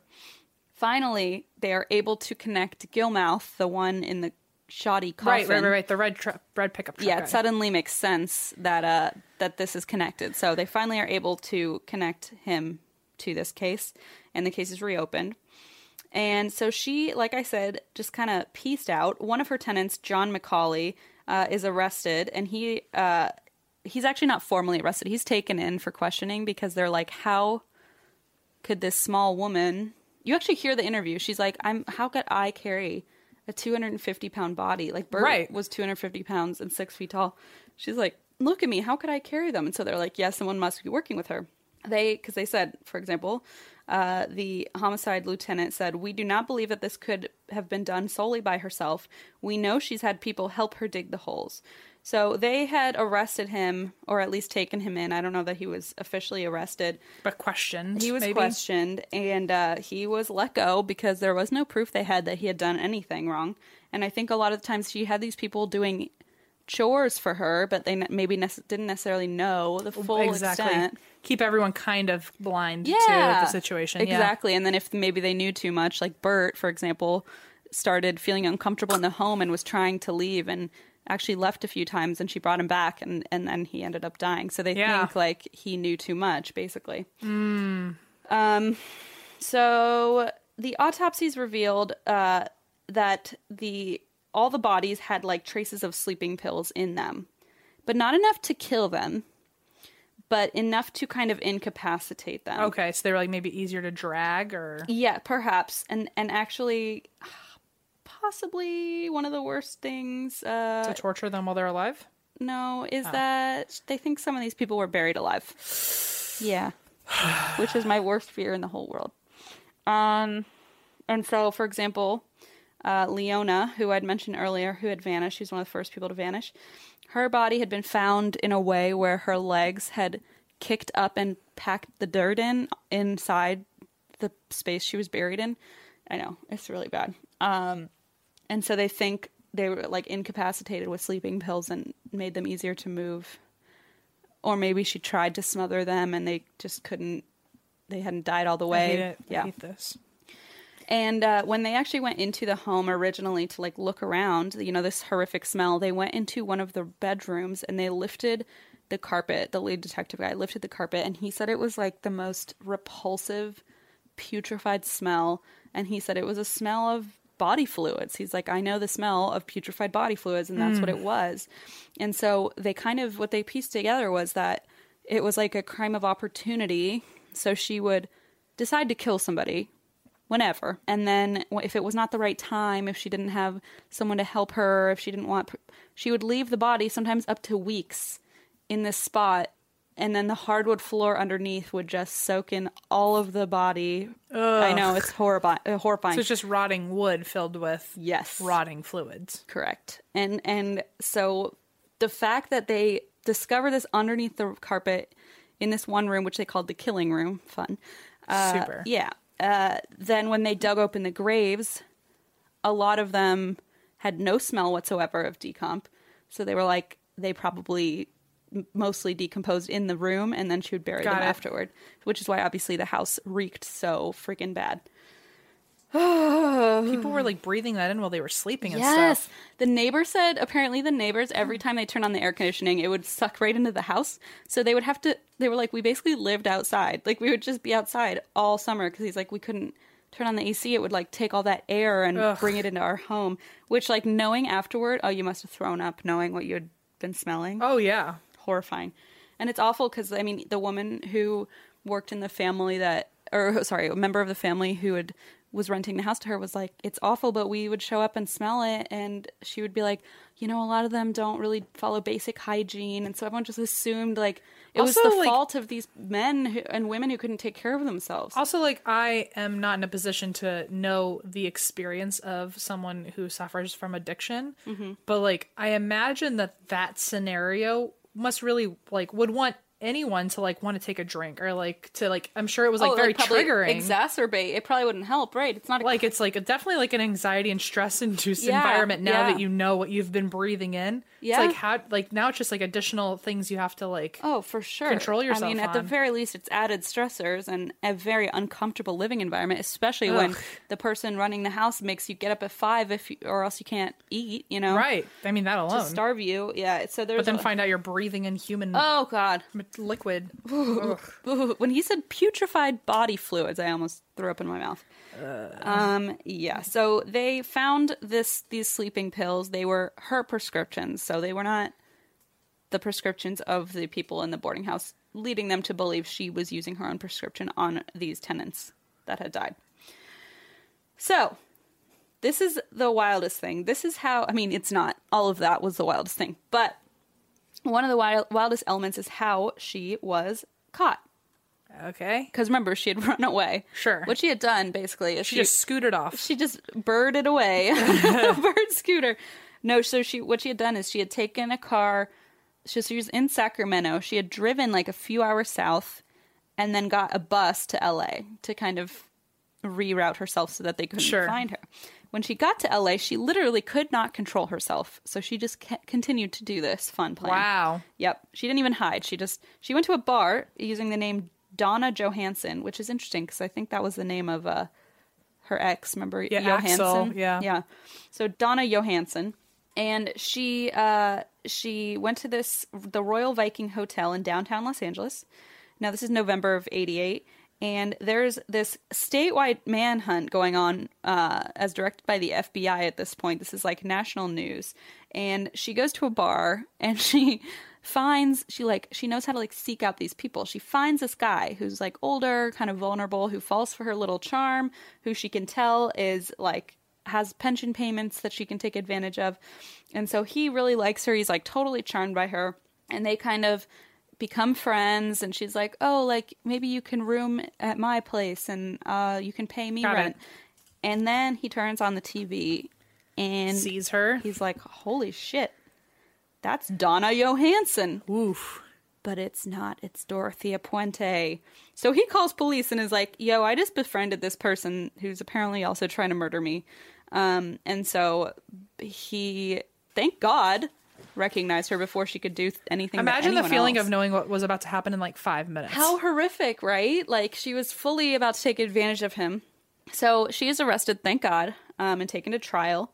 So the pretrial begins April 1990, and on June 19th, the judge finds that Dorothea Puente will stand trial for 9 counts of murder. February 9th, 1993, so this has been 3 years almost.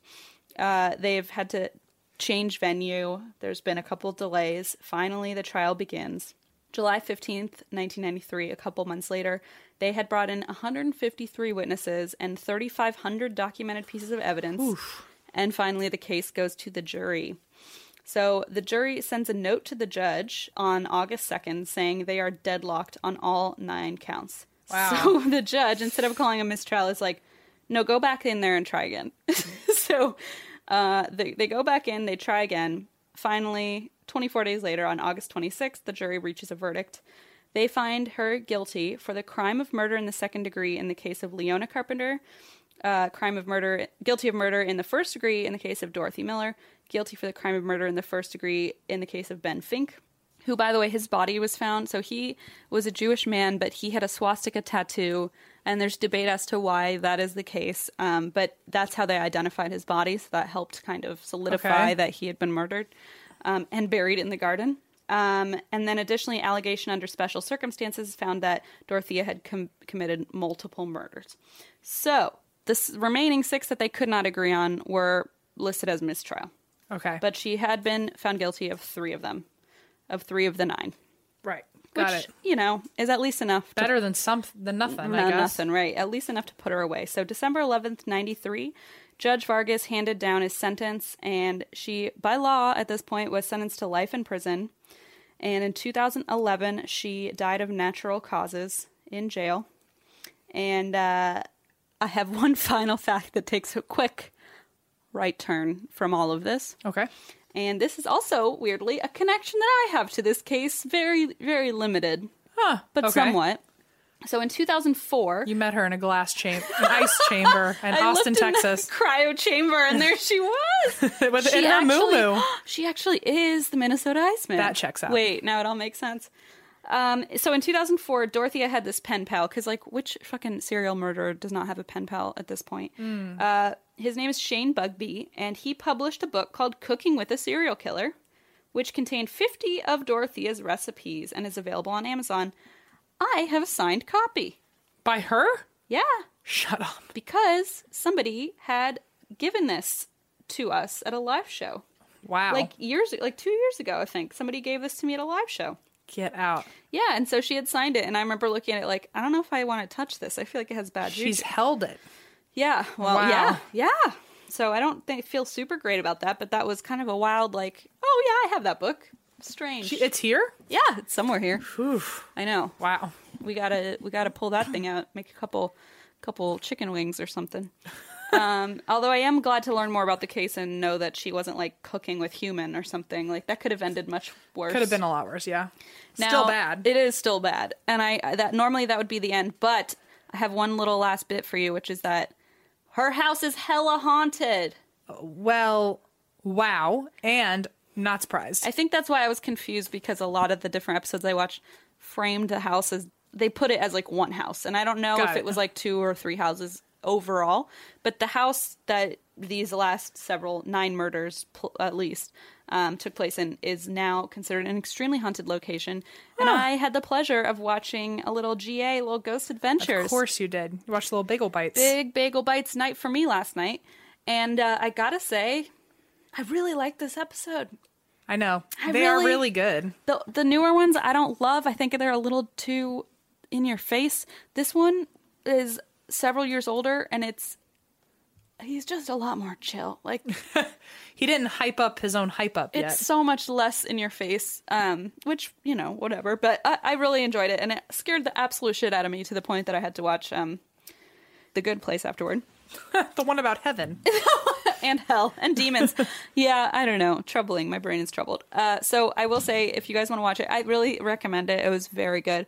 And they do give a little background. And the same guy, the lead investigator who pulled out the femur bone, is in the episode. Huh. He talks about, he's like, and then I hit a tree root, and I went, no, I've heard this story. And you should have seen Zach, like, whoa, with the femur.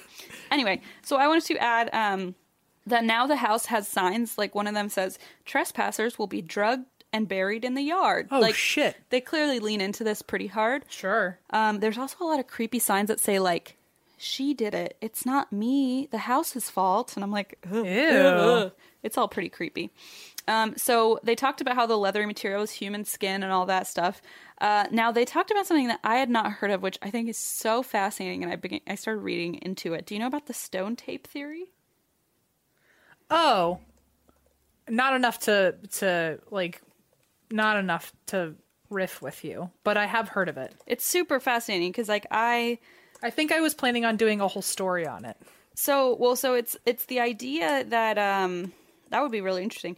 It's basically the idea that ghosts and hauntings are analogous to tape recordings, and that here I'm just going to read it, and that mental impressions during emotional or traumatic events can be projected in the form of energy and quote unquote recorded onto rocks and other solid items and then replayed under certain conditions. So the idea is basically in this context is that the wood floor underneath, like where the bodies had decomposed, is they kept the wood floor. That's the same floor. They never replaced it. Jesus. And so so it's still covered in, it still has absorbed a bunch of really awful fluids and stuff in there? Yes, the putrefied fluids were Great. in the, and the stairs are the original stairs where the bodies had originally been dragged down. And so kind of Zach brought it up as like, oh, if you think about the stone tape theory, the idea is like this, all these solid objects have like absorbed this trauma Energy to them, yeah. and can now like project it and replay it essentially. So I thought that was super interesting.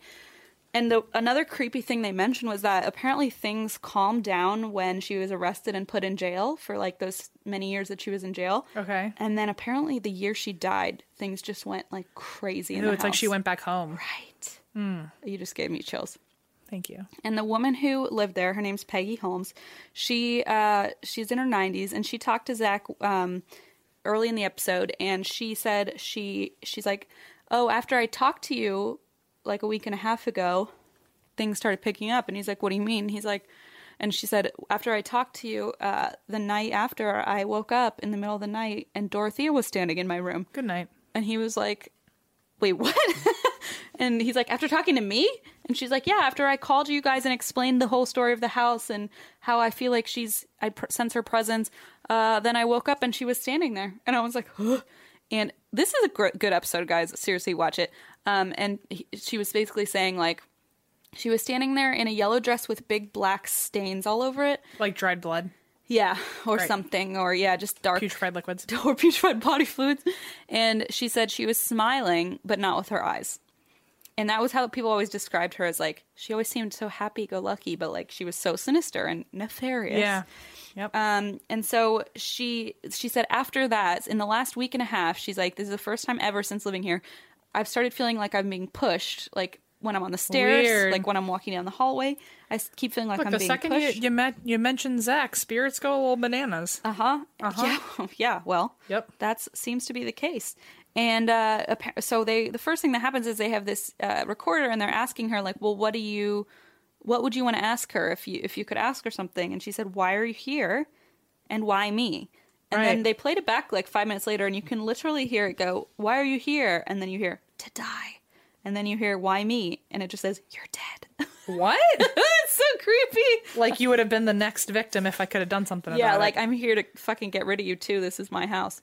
So, of course, at this point, Zach is like, we want to banish your ass out of this house. Direct quote. Direct quote said from his biceps only. It was tattooed. He just flexed, and we all saw it. It danced. He made it dance. Listen, I love the episode. I'm not going to stop making fun of it. Okay, they also brought in this couple who I would love for you to do a story on too someday. Their names are Michael and Marty Perry. Do you know them? I've never heard of them before, but... Are they psychics? They're psychics, yes. They're psychics, and I believe they're a couple. And basically what they... I think I know who they are. Oh, yeah? But I think, so are they like a couple that Zach regularly has on the show? Probably. I don't watch it Did often. one of them, was the woman like have like more like dark features, like brown hair, brown eyes, kind of like looked like she was from Jersey? She was blonde, I think. But Okay. maybe she dyed it? I don't know. There's one psychic couple that he always had on his show that actually you should cover in a... Were they scam artists? No. They were murdered? The husband murdered the wife Oh, fuck. after being on many episodes together of Ghost Adventures. Holy shit. Like, Zach knew them very well. Like, they were, like, very good friends of his. I'm just saying, if you wanted, like, the ultra paranormal true crime story... Oh my god, oh my god, oh my god, oh my god, oh my god. Are you looking it up right now? Oh my god. Yeah, Ghost Adventures couple Mark and Oh, Debbie. Debbie. Okay, it wasn't... Okay, What different was the couple. ones I said? You said... Michael and Marty. Oh my Yeah, god. I remember... That's terrifying. Yeah, it was really bad. Okay, so now we both have a story. Great. We should do a double psychic episode. Maybe, yeah. Yeah, wow, that's... Wow. Okay. Chilling. Yeah. Horrifying. I'm so sorry about that. Yeah, I did not know. I about thought this. you were going to talk about them, and then you're like, you should cover them, and I was like, oh, you You're don't like, even that's know. your job, I was like, actually. you don't even know. Like, Christine, you don't know what you're saying, which usually I don't. But yeah, sorry, the couple, Mike and Marty. Okay. Yeah, so Mike and Marty are this couple, and what they do, it's like really interesting. So she'll be in another room and she'll draw. She's like, I get things as drawings, and he will communicate, and then they will like match up. Oh, and compare their notes. And it is pretty wild, I gotta say. So what they did, he's like, we flew them into Sacramento, did not tell them anything about where they were going. They literally blindfolded them and walked them into the house so they wouldn't see anything. Like, had them blindfolded in the car, all of it. They walked them in there and they said, okay, we're not going to tell you where we are, but we just want you to do kind of a scan, an assessment, right? And so he starts walking around. Oh my God, goose cam. He starts walking around and he's like, huh? And he's kind of like weirded out in the kitchen. And he's like, what? What's going on? And he's like, I just feel like this is wrong. And he's like, what do you mean? He's like, this setup is wrong. He's like, why? And he's like, there should be a wall here. And it's just like really weird. There's like the refrigerator's like 4 feet in front of him. He's like, there should be a wall here. And they're like, okay. And he kind of keeps wandering around and he's like, they're like, is there anyone you're connecting to? And he's like, yeah, I'm seeing it through his eyes. He's like this huge man. He's really tall. He's like really massive. And I'm getting the letters A-B. And so they're like Zach's face is going like, oh my God, oh my God. And he's like, there's also a lady, but she's standing way back and she refuses to come near me and does not want me to be here and does not want to communicate. And he's like, and I think this guy was murdered. And so I'm like, holy shit. So I'm listening. And A-B, and I'm thinking, okay, A-B, like the guy's name was Bert, who his real name was Alberto. Shut up. And so he's like, I can't tell if his name starts with an A or a B. And it was Alberto/Bert was like his nickname. Alberto. Yikes. And so then they bring in this lead detective and they're like, hey, has anything changed about this house? And he's like, well, yeah, they did some remodeling. There used to be a wall right here. And I just, everyone in the room was like, what? Like, it scared the shit out of me. I was like, holy hell. Like, holy hell. And then, oh God, the woman is drawing in the other room. She's like, I don't know. I picked up a couple people, mostly men, but then like this older woman. And she's like kind of doing this weird smirk. And they show it to the woman who lives there, Peggy, and she's like, what did she say? She said it something like, oh, sorry to say, that's her. And she's like, see, so matter of fact. She literally looked at it and she's like, and it had the same curls and everything in the glasses. And she's like, see, she's smiling, but not with her eyes. Yeah. And it was just the creepiest fucking thing. Ugh. And so anyway, I just loved it so much. It was so creepy. And then of course there's this whole thing where Zach falls out of a bed and says, I'm drugged. And I was like, okay, I can't watch this anymore. But the rest of it was really good and really creepy. And her house looks hella haunted and I'm actually terrified. And they used a spirit box, the one that has all the names that come up, like the the Ovilus. words. Sorry, the Ovilus, yeah. And apparently they kept getting the word 15 because they said, oh, are you the victims? And they kept saying 15, 15, but there were only 9 bodies found. And so they were like, and then they got 6 additional names. And they were like, oh my God, maybe these are the 6 additional victims that nobody knows about. Wow. Because it adds up to 15. Right. And they kept getting 15 on 2 different ones in different parts of the house. Crazy. And then they asked to Betty, like, where are your arms and your head? Like, where's the rest of your body? And she wrote, or it said east. And they kept getting east. And then it said dig. And then it said cement. And I was like, I'm out of here. And that was where they just threw cement down, right? The concrete over the roses. It was just beyond me. I just was like so horrified. And they never found her body parts, so who's to say? But anyway, that was a long one. I am so sorry, but I started it a couple weeks ago and went, this is a lot. This is a lot more than I thought. I thought it was going to be a pretty basic story, but then with the ghost stuff and all this bullshit, like, ended up being longer than expected. But I have had quite a few requests of that. And now that we're going to Sacramento, I thought, I mean, that was a good one. And maybe that's where you go when you're going early. Oh, great. Yeah. I can't wait. Now I have something weird to do. There's even a bunny statue outside of a full-grown man in like a bunny costume, kind of like, Donnie Darko. And Zach literally walked up and was like, okay, guys, first I have to check if like there's a person in there. And there like wasn't, but it just stands outside the house. Anyway. Super creepy. Sorry. So that was my hella long story. I'm so sorry about how long that was, but thank you guys for enduring that. thank you. both of those. I guess that's it. I mean, you know where to find us, and that's whyidrink.com. And we're traveling all over the place, so come see us live. Please buy tickets. We would like to have as many sold out shows as possible so we can brag to our moms, so they can brag to our grandparents. Yeah, that's all we want. Okay, thank you. Thank you. And that's why we drink. When it comes to listing your home for sale, everyone and their mom has advice. Oh, honey, who's gonna want to buy this place? On a cul-de-sac? It's literally a dead end. But for professional advice, a RE/MAX agent actually knows best. Let's start with a neighborhood analysis. I've been seeing lots of buyers looking to move here. RE/MAX is the most trusted name in real estate. Visit RE/MAX.com or download the RE/MAX app to find the right agent. The right agent can lead the way. Based on 2022 BrandSpark American Trust Study. Each office independently owned and operated.